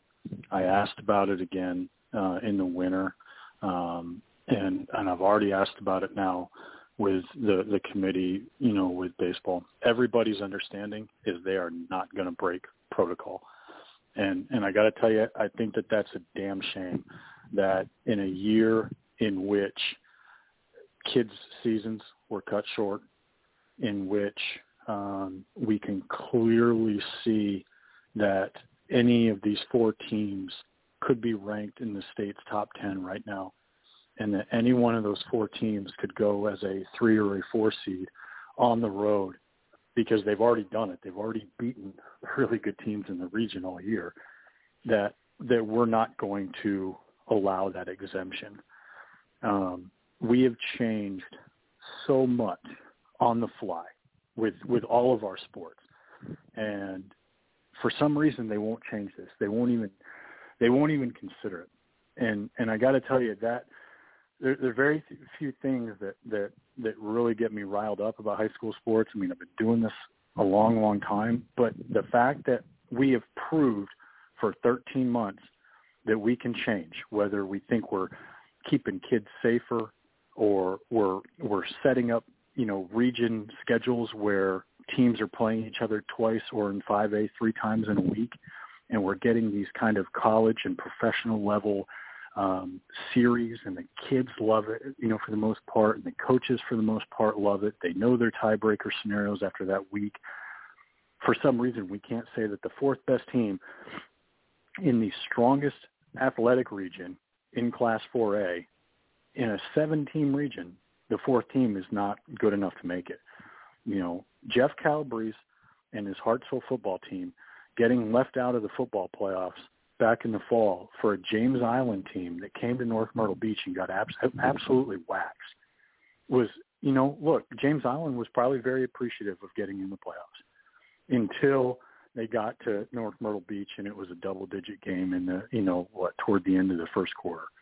You cannot tell me that with everything else that we've been able to change, with all these other amendments to the norm that we've made, that we're just going to say, nope, you only possibly get 3. These are 4 of the best baseball teams in the state. And I'll go as far to say that if Myrtle Beach can somehow get in to the 4th spot, that they should at least be considered. Now, will they? Probably not. I don't see any reason to believe that they're going to change this. I think they're going to give the 3rd place spot in Region 6 4A to, give them one of the at-larges. But, I see those scores. I see the scores from the Midlands. I mean, I know what these teams are bringing to the table. And I also know that I've seen these guys all firsthand now. And there's something special there. So I wish they would change it, but I don't think that they will. Speaking of some changes, not for this season, but for next season, during the SEHSL Executive Committee meeting last week, they decided to add an extra week to the baseball season for next season. How do you think that's going to impact schedules next year? Yeah, I think a lot of the coaches are still talking about if they want to keep these series, one series per week when they get to region play. And I think that that'll be kind of the deciding factor. Again, most of the coaches I talk to like it for a lot of reasons. Like one of the things that gets mentioned to me a lot is, let's say you're playing, just take North Myrtle Beach. Let's say that they play Myrtle Beach twice, once at home, once on the road, but they're split up 5 weeks apart. Well, North Myrtle Beach, next year, let's say that Cam Freeman continues to develop like he does. Well, Myrtle Beach now knows that they may have to face Cam Freeman twice in one season as opposed to seeing more of a true series feel. That is the knock against going back to the split series, matchups that a lot of regions have had in the past. Class 5A, our local Class 5A region, did the series thing, maybe 4 or 5 years ago, and they really liked it, and then for whatever reason they changed it and they went back to the old style. And I guess there just wasn't enough of a push to go back to it until they were kind of forced to do it. That will dictate, whether regions decide to do that or go back to the old way. That'll dictate, whether things like Domingo Bay really goes back to a full expansion. The plan right now is to go back to, the 90-plus teams over a couple different weeks, playing in that thing. It's a huge moneymaker. If you can lock in those region schedules, where you can just block off a 2-week window and say, nope, we're not playing region games. We're going to use this for Mingo. We're going to use this for non-region games. We're going to use this for makeup games. I think that those are some of the benefits that you can see out of it. Do you expect that to happen, or do you think, because there's a couple of other things that we've talked about before about changes that happened this year that we thought should have stayed that ended up not. Do you think this is something that actually will stay, or do you think we'll end up going back to the status quo next year? Yeah, I don't know, because everybody's been exposed to it now. This isn't just a very, very small sample size of what is now Region 6 5A do 4 or 5 years ago. I mean, everybody's seen this. In baseball, at least, I know a lot of the softball regions, didn't, or at least a couple of them around here did not use that formula. They just kind of played when they could, or they snuck in double headers or that kind of thing. But everybody's seen it now. Everybody's seen, the benefits. They've seen the drawbacks, so I think they're having a lot more informed discussion. As far as me guessing what I think they're going to do, I don't know. I don't know what, a whole bunch of athletic directors and baseball coaches are going to decide on the back end. One of the things that's really, I think, important to keep in mind is that everybody is still playing catch up. It was like a couple of weeks ago, I was making a bunch of phone calls on some football stuff for next year.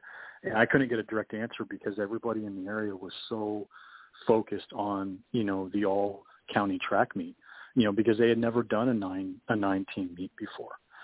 Everybody, it really was an all-hands-on-deck thing. So they got to that, and then they're like, okay, now what are we going to do about, the last few weeks of the rest of our spring sports? How are we going to get people ready for lower states?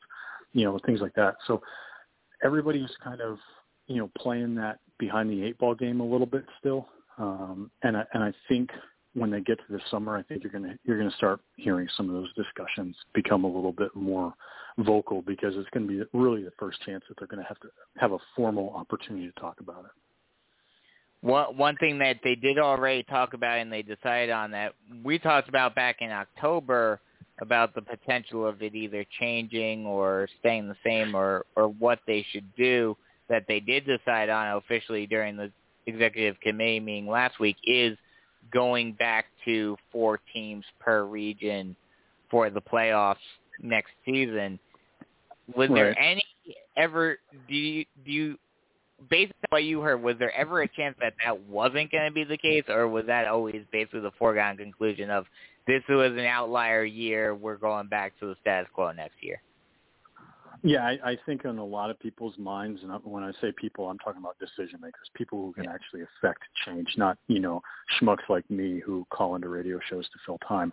I think when they got to it, what I think was their predominant theme was, we have taken so many opportunities away. Let's reload. Let's go back to the expanded playoffs. Let's go back to, more teams getting in. And let's be honest, if you don't think that a whole bunch of, district superintendents are talking about gate receipts for, especially for football and basketball for next year, you're kidding yourself. Look, I did a story, last week, maybe the week before, time blends together sometimes for me right now, but, about, the district. Horry County Schools, lost, $280K, on gate receipts for football and basketball alone. And while spring sports receipts appear to be, relatively stable, because, look, and it's not like, 500 people were going to high school baseball games before anyway, so that looks stable. But there were significant losses in football and basketball. They're talking about, putting money into, a fund to kind of recoup some of those athletic losses, because that was money that was budgeted. That's budgeted for travel. That's budgeted for uniforms. Insurance isn't cheap. These are all things that need to be paid for. And so if you can kind of, satisfy, 2 of the requirements, one being let's let these kids have more of their standard season, and 2, we can make more money off of it, while they're getting more of what they want, then yeah, it made absolute sense for them to make that decision. Now, again, me and you have had this discussion, are the playoffs too watered down? I think next year, I think you will hear more cries of that. I think after people get into it and you see more of those scores, like the James Island, North Myrtle Beach score, again, when people are reminded of, maybe this wasn't the best way to do it. I don't know, maybe they look at a format change, but until people are exposed to something different, it's really easy to keep that status quo. You mentioned the whole thing that you wrote last week about Horry County schools and the loss in revenue that the schools had as a result of COVID.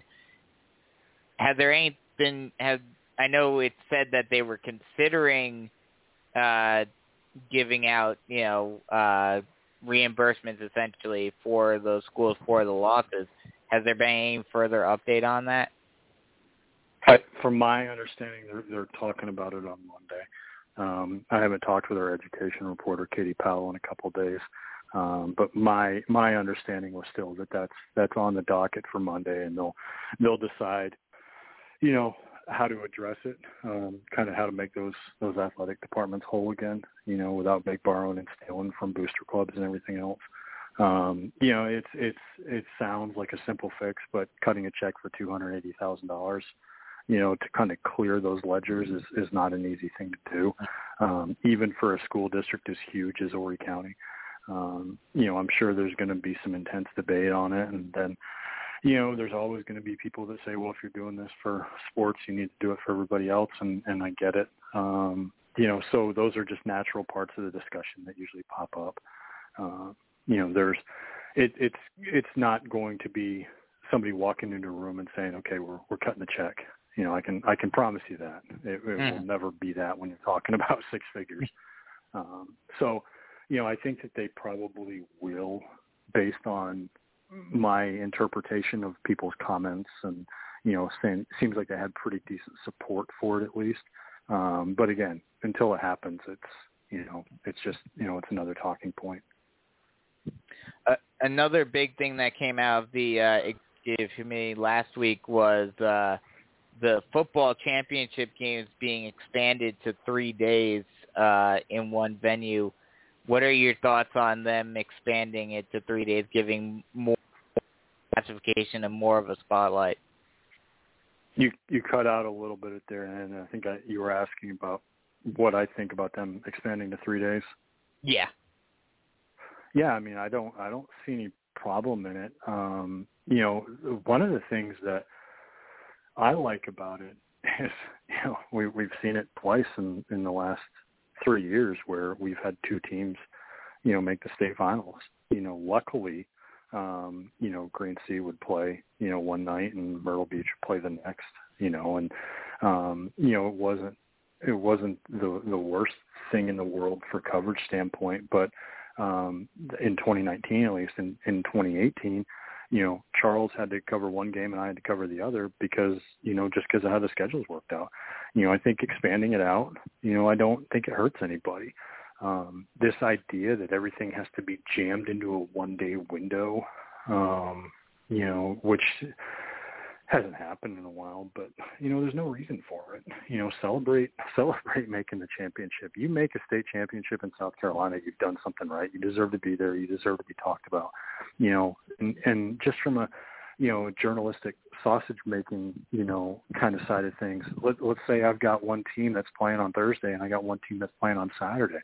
Well, I can do some preview stories leading up to that Thursday game, give that team a little bit more ink and web space, then cover their game on Thursday. Friday, I've got something else, that's already, filed away, ready to run. Saturday, I've already got something that's filed away, ready to run on that team that's playing Saturday. While covering the game Thursday night, you're talking about a whole lot more content.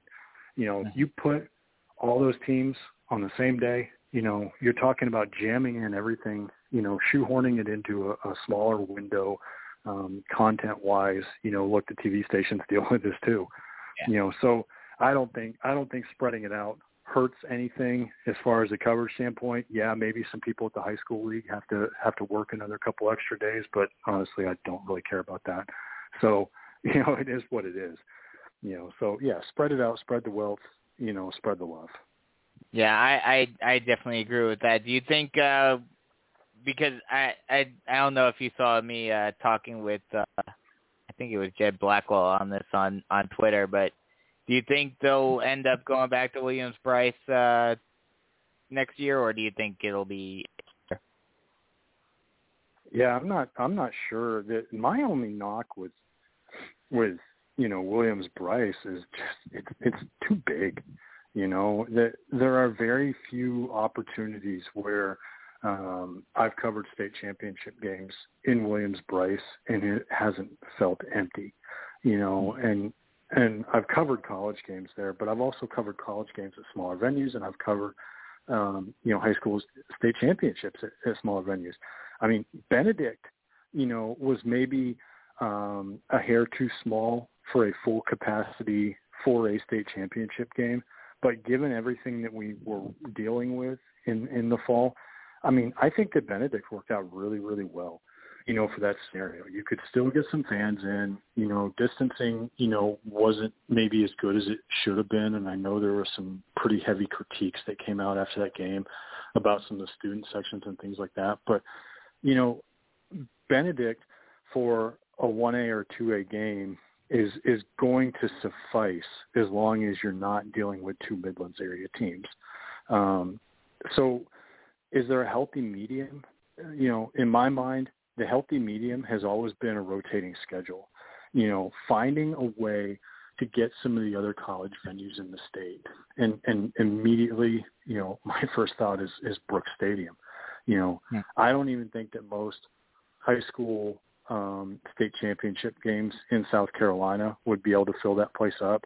But I can assure you that you wouldn't have an upper and a middle deck that are completely empty, and then, a couple sections of fans squeezed into the middle of each side, like we do at Williams-Brice.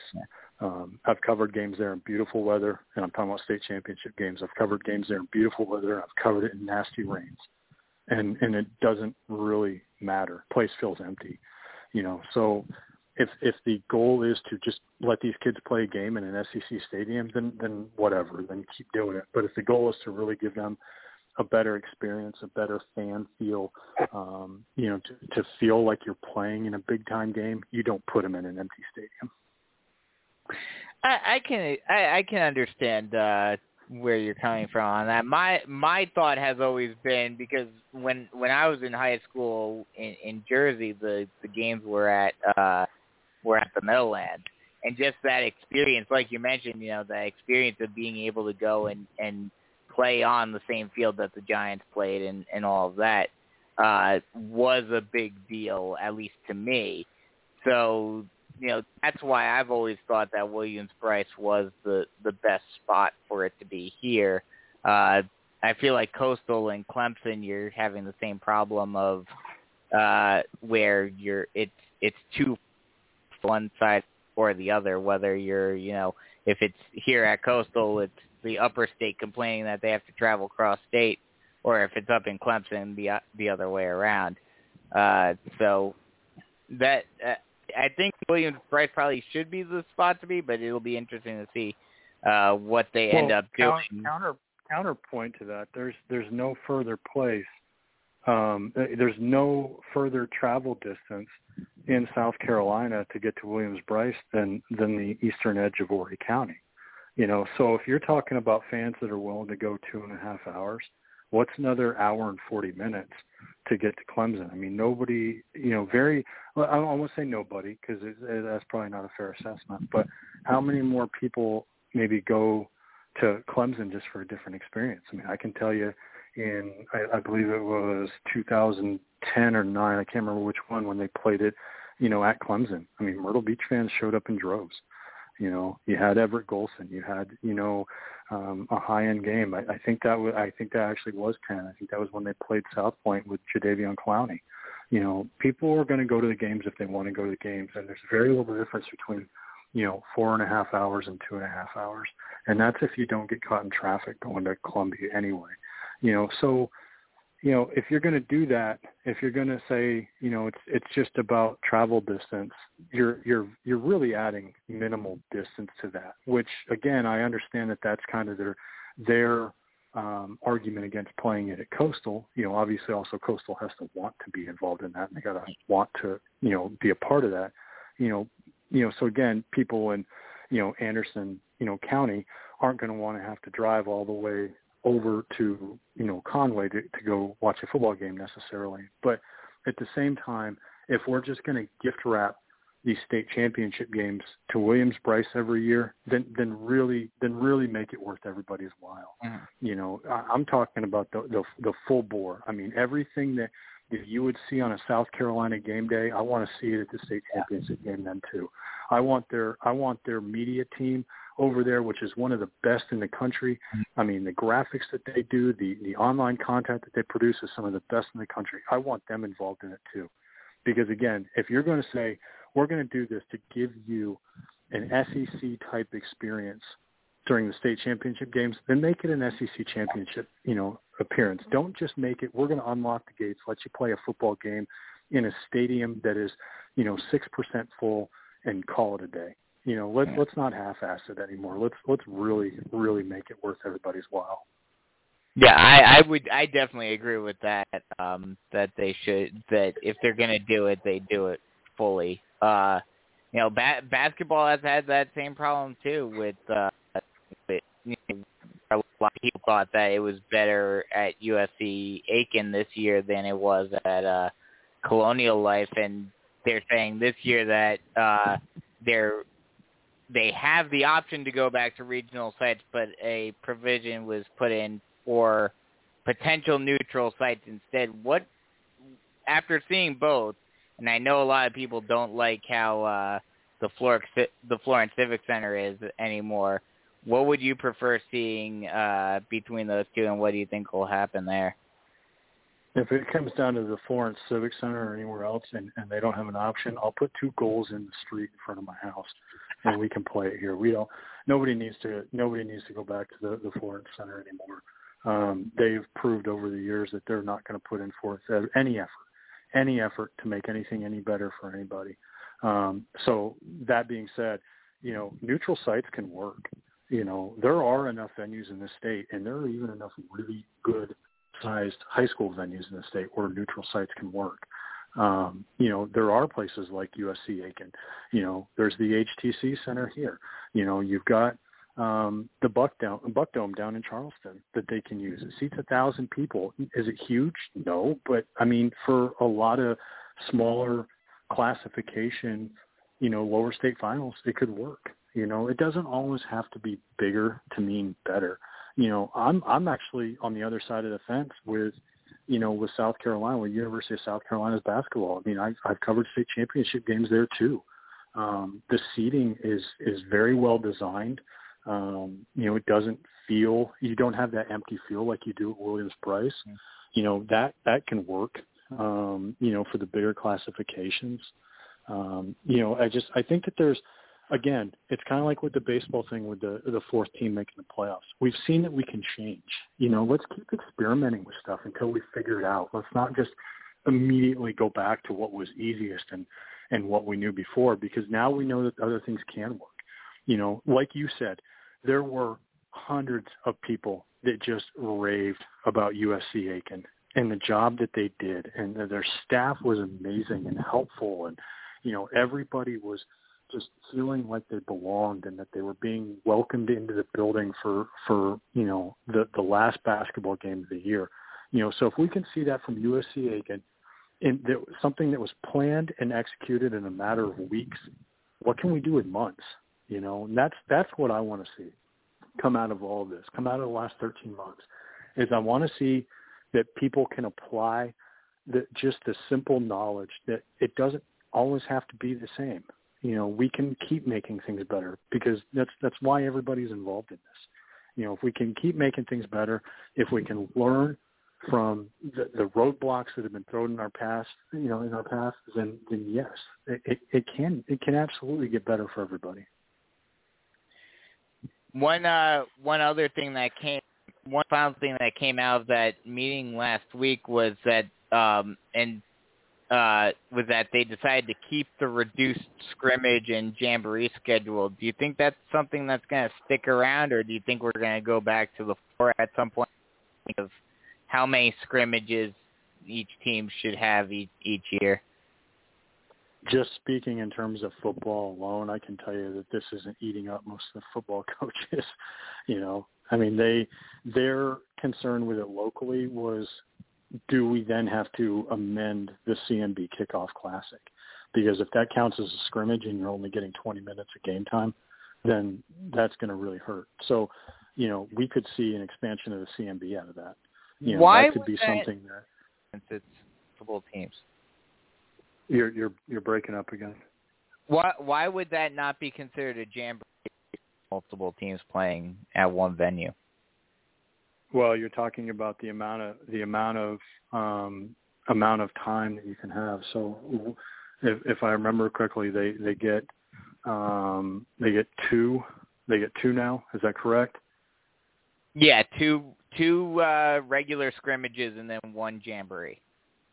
Okay, so they did keep that part of it. So, yeah, I mean, that's what they were talking about, but was before is if they cut it down to 2. So that's what I was talking about. Oh, okay. So if they've got the Jamboree language in there and it was finalized, then yes, then they can keep the CMB as it was. The coach's concern was that if they cut it down to 2, no matter what, whether it was a full scrimmage or a Jamboree, that they would have to expand CMB. So if that's the case, again, you're still getting 2.5 scrimmages, which again, the coaches around here are mostly cool with that. Because, if you look at the calendar most years, you get 3 days of acclimation, you get, a day or 2 in pads, and then boom, let's go scrimmage. So, in a season like last year, when they basically, most of the schools around the state were not having anything resembling, full summer schedules. They were learning everything on iPads back at their house. It was kind of one of those things where a lot of the teams saw really sloppy scrimmages, and they didn't really get anything out of it, So I think that they would rather have more time before day 1 of fall camp and that first scrimmage. And scaling back a scrimmage off of that allows them to do it without feeling pressure of keeping up with the Joneses. I know Conway already put on their schedule that they are going to be in the Kickoff Classic, but have you heard anything on any of the other schools that may be involved in that this year? Well, it's the same. It's always been the same 9 Horry County teams and then Waccamaw. I don't know that anything would change on that. My understanding is that they've got a handshake agreement that as long as they're going to do it, they're going to stay involved. So. And then while not officially approved yet, the committee did discuss how realignment will be determined next year with a economic score / poverty for 10% of the deciding factor. Do you know how that's going to be determined, and do you think it'll probably won't have any impact around here, but overall, do you think that's going to have any impact on realignment next year? My gut tells me that you better keep an eye on North Myrtle Beach High School. They were real close to that 5A line, and I think the last time I checked, they were what would equate to the 5th or maybe 6th biggest team in Class 4A. If there is a scenario where they are considered to be close enough and there's a little bit of a drop, I can tell you that South Florence has increased in size as well. They're right around that same spot. So yeah, it could definitely affect, say South Florence and North Myrtle Beach moves up. Well, then all of a sudden you've got a 6-team region in that Class 4A instead of 7, so that could lead to dominoes, just like it did last time around. The big debate was West Florence versus Ridgeview. Ridgeview actually appealed the decision to make them the last team in 5A, which bumped West Florence down to the biggest team in 4A. West Florence has now lost a bunch of kids. They're not really in much. They're really not much of a threat of moving back up next time around. But again, if you're going to be looking at travel costs and things like that to kind of merge these regions a little bit, as opposed to just straight looking at the enrollment figures, then yeah, there could be a couple wild cards in there. North Myrtle Beach is growing. Myrtle Beach is growing, not maybe to the same rate.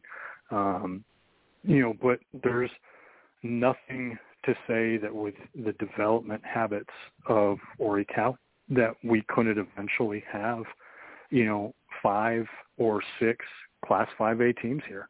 I mean, that's the trend. I mean, St. James was created in 2003, and they're already a 5A school. The school that was drawn off of it, Socastee, was one of the biggest in the state, dropped down a classification, and now they're back in Class 5A. Carolina Forest is a monster. You could split Carolina Forest in half and still have 2 4A high schools. Mm-hmm. So at some point, it's going to affect our area. Will it do it the next realignment period? I don't know, because, look, they are looking at different factors now. It's not just a straight line grid of, the top 40 enrollment schools in the state. So it eventually, yes, you're going to see more shakeup here. It's inevitable. I mean, we've got too much growth.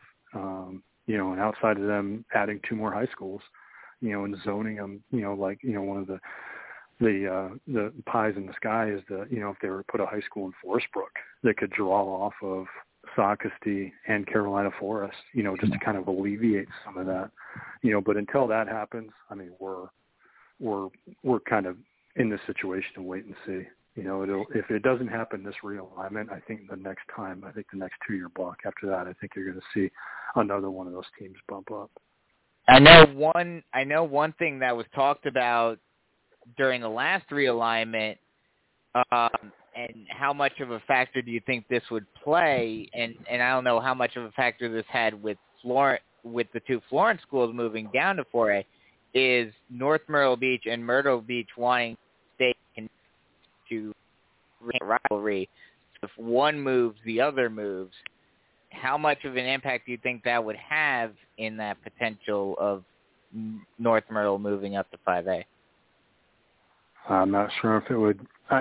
What people forget is, for the longest time, North Myrtle Beach was in a classification below Myrtle Beach. That's true. I mean, the quote unquote rivalry. Look, it's there. It's big. The beach versus beach, theme that the 2 schools kind of feed off of it's a nice storyline. But I mean, people still talk about the Victory Bell game between Conway and Myrtle Beach, and if I remember correctly, I don't think they've ever been in the same classification, since 1968-69 when the state went to 4 classifications. So I mean, they have their quote unquote rivalry, and they play for a nice trophy and whatever. But I don't think that that's going to be the end all be all. I don't think there's any agreement that if North Myrtle Beach moves up because of enrollment, that they're going to keep Myrtle Beach. They're going to move Myrtle Beach up as well. Myrtle Beach is, middle of the pack in 4A.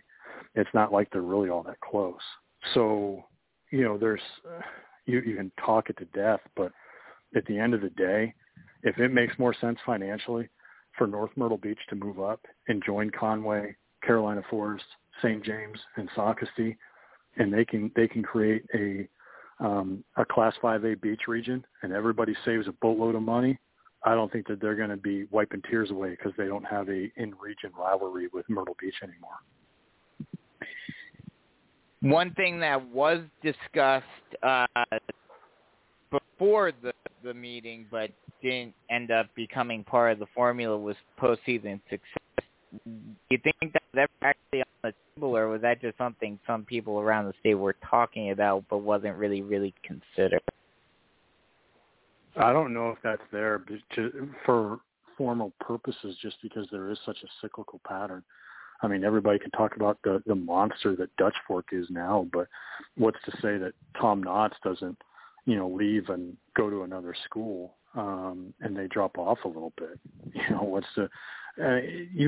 can always say that. I mean, people said that about Christchurch, when they were crushing everybody in 1A. Oh, it's a competitive disadvantage for the rest of us. We don't have a chance. Now they're saying it about Southside Christian and all that. I mean, we've seen Christchurch kind of come back to earth. Southside Christian now, destroyed everybody this fall, but they also have a huge crop of kids that are going to go play in college right now. What's to say that in 3 years they've got that? So it's really hard to base off of success when there's no guarantee of success. You can't say in 5 years Dutch Fork is going to still won every Class 5A football state championship in the state of South Carolina. I mean, it's not like Dutch Fork is one of these 3,000, 3,500 kid schools. I mean, in reality, they're just not that big. They're just really successful. A lot of that has to do with Knotts and his approach to the weight room across the board. And you've got some others, other programs there that are having success and all that, but it's not guaranteed. And that's a hard level to say to levy against another, public school, to say, well, you've done so well, we're going to bump you up. If you want to take the private schools and you want to say, okay, if you're going to remain private, we're going to do 1.5 times your enrollment, and that's where you're going to be. I mean, I get that. It makes a little more sense because they can recruit. They do have, limited restraints against who they're taking, for zoning and things like that. So, I can see that. But as far as just success alone goes, that's a hard sell. One final question before I let you go this morning. South Carolina Football Coaches Association implemented straight line recruiting for the state, for well acclimated on what the recruiting process is and how it works and everything. How is it? What does that mean, and how is it going to differ from how it's been in the past? Yeah, I'm going to be 100% honest. I don't know enough about it to understand all of the changes, so I want to kind of hold off on that. Okay. All right. Well, thanks a lot for joining me, Ian. And where are you going up to Florence tonight, or where are you going to be tonight? I will not be covering a game tonight. It's a rare full night off. I'll be back at it on next week. We got a bunch of important games as well. And obviously, we've got some soccer playoffs starting and things like that. So, yeah, it's going to be a busy couple of weeks. I'm going to take a few days and recharge before we hit the stretch run here. Well, enjoy your night off, and look forward to talking to you again later. All right, thanks, Brandon. Have a good weekend. Yep, you too. Talk to you later.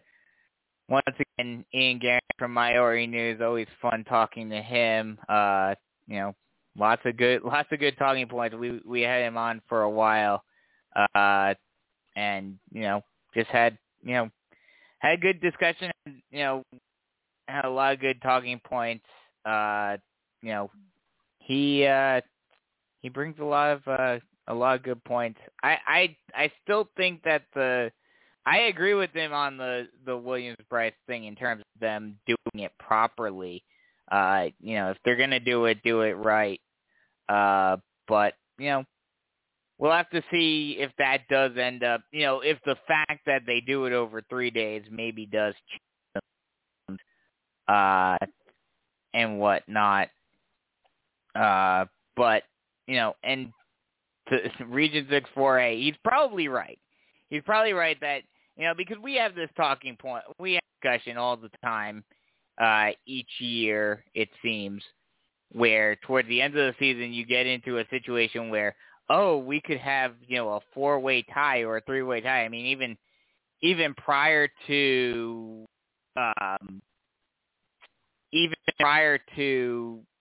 the change this year with only 2 teams, you still had that situation where you have a scenario where 5 and 6 teams, especially in Region 6 4A, you would have that situation of this could potentially have a crazy season, around the same record, and so doubt it'll happen, but it's very interesting to talk about. I'll take a quick break, and then we'll come right back and wrap things up right here on Sports Unlimited on Southern Sports Central. Stay tuned. Hey, Al, you ready? Let's do it.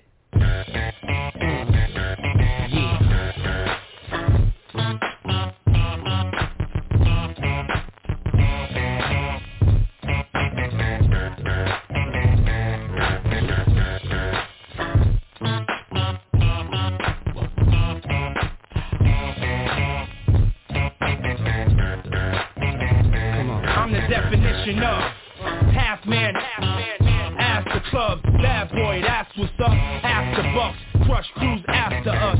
No games, we ain't laughing much. Nothing but big things. Check the hit list, how we twitch up. What changed but the name? We still here, you're rocking with the best. Don't worry if I write rhymes, I write checks. Who's the boss? Dudes is lost. Don't think cause I'm iced out, I'ma cool off. Who else but me? And if you don't feel me, that means you can't touch me. It's ugly, trust me.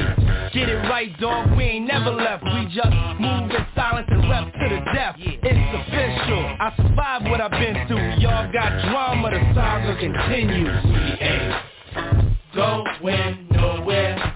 We ain't going nowhere. We can't even stop now, cause it's bad boy for life. We ain't going nowhere. We ain't going nowhere. We can't even stop now, cause it's bad boy. Hey, look, straight from the Harlem streets. I don't play, I push it down with the Harlem heat.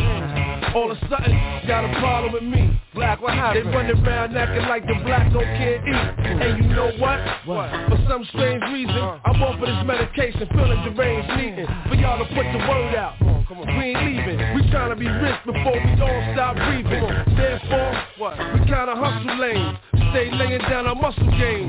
Still turn dreams to flame. You got the wire? If not, I ain't saying no names. You soon expire. No pain. I feel remorseless. Of course, it's me and Diddy up first, racing Porsches with the big twin valve exhausters. On the cover of your vibe, double X sounds the sauce. Come on. Going nowhere.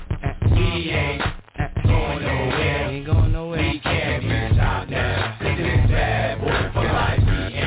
We ain't going nowhere. We ain't going nowhere. We ain't going We nowhere. can't be stopped now. Cause it's bad boy It for life. ain't changed since the notorious. See, everything's still glorious. We still got warriors, still be the victorious. See, it's a lot of them, but it's more of us. Still got cash to blow, raps to flow. Still them cats to know, pack the flow, that's for sure. The pop, the rock, play the background, handle my jock, holding my money to get, cars to flip, love it, place nothing above it. It's on like that, don't believe we ain't going like that. For always gonna be here, we there. We ain't going nowhere. We ain't going nowhere. We ain't going nowhere. We can't be stopped now. Cause it's bad boy for life. We ain't going nowhere. We ain't going nowhere. We can't be stopped now. Cause it's bad boy for life. We ain't going nowhere. Going nowhere. We gonna stay right We here ain't forever and ever We can't be and stopped ever now. Cause and it's bad ever. boy for Come life. on.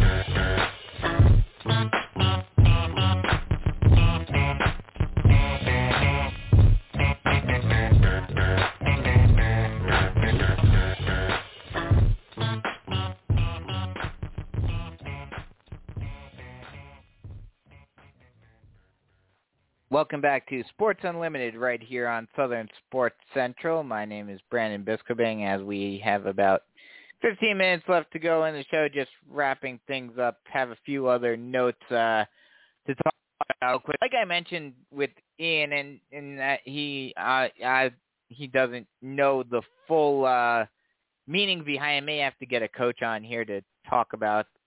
But the South Carolina Football Coaches Association implementing a straight line recruiting process.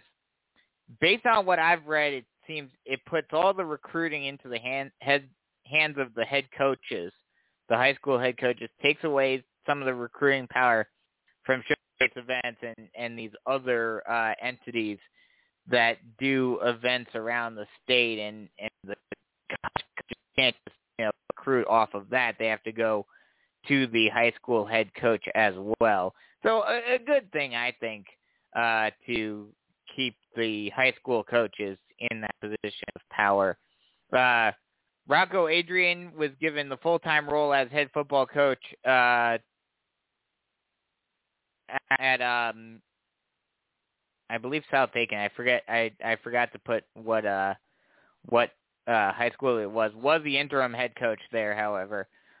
Gaffney has hired former boys basketball coach and Hall of Famer Mark Huff as their new girls coach. So interesting seeing him move from one side to the other, see how he does on the girls side now. And Christian Savage leaving his position as head coach of the South Florence basketball team. Kind of surprising to see him leave. South Florence played fairly well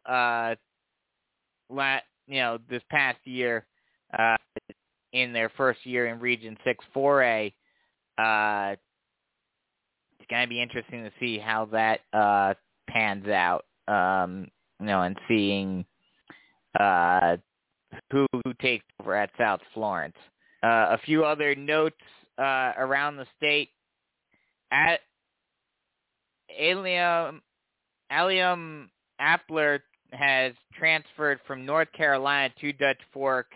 I know this made a big stir, him posting, basically acting like, it was a commitment for, college.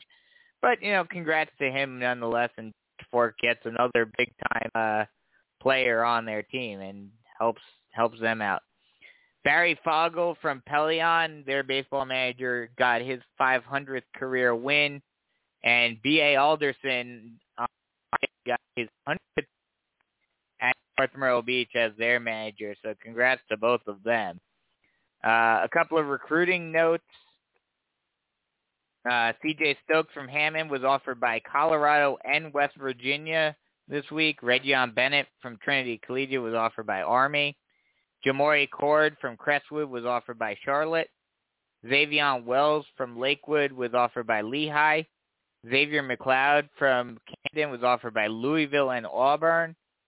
Deuce Caldwell from Malden was offered by Arkansas and Minnesota. Jaden McGowan from Lawrence was offered by Dartmouth. Kazarius Adams from Great Collegiate by Furman. Nick Emenwari from Irma was offered by Charlotte. DJ Getz from Dorman was offered by Delaware State. Marky Anderson also from Dorman was offered by North Carolina. Monteque Rams from Sumter was offered by Michigan State. Gavin Jackson from Sumter was offered by Georgia Tech. Lenora Sellers from South Florence was offered by Virginia Tech. Basketball court, Kim Scott from Lexington was offered by Clemson, and he's only a freshman. So that's a big-time offer for a freshman. On the women's side, Talasia Cooper from East Clarendon was offered by both Tennessee and Auburn this week. Ryan Bookert from St. John's committed to the Citadel. Victor Otubu from Waccamaw committed to SC State, was committed to the Citadel, but then decided to decommit and now committed to SC State. May try to get him on next week. Had the opportunity to get him on, missed out on him replying to my message saying that he would be able to, but we'll try to get him on next week. Andrew Doss from Myrtle Beach committed to Presbyterian. Mason Lord from Stratford signed with Presbyterian. Zane Smith from Nashville signed with Florida, put his pen to paper on, and on the baseball diamond, Tyson Hall signed with Winthrop. Some final notes before we sign off with 10 minutes left to go in the show. Some Week 1 matchups. Basically, everyone's schedule is out now for the football season next year. Riverside will face off against Travelers Rest. Wade Hampton will face off against Easley. Catawba Ridge will go up against Fort Mill. Nathan Fort will face Indianland. Newberry will face Carolina. Abbeville will go up against McCormick. St. Joseph's will go up against Cardinal Newman. Ridgeland Hardyville will face Estill. Saluda will face off against Strom Thurmond. Camden Collegiate. Union County will face off against Chester. South Aiken will go up against Silver Bluff. May River will go up against Orangeburg Wilkinson. Woodland will go up against Stratford. Philip Simmons will face off against Georgetown. Hartsville will go up against Marlborough County. West Florence will face Lexington. Wilson will face Hilton Head. That's going to be an interesting matchup in 4A to start off the season. And St. James will face off against Lawrence. So that'll just about do it.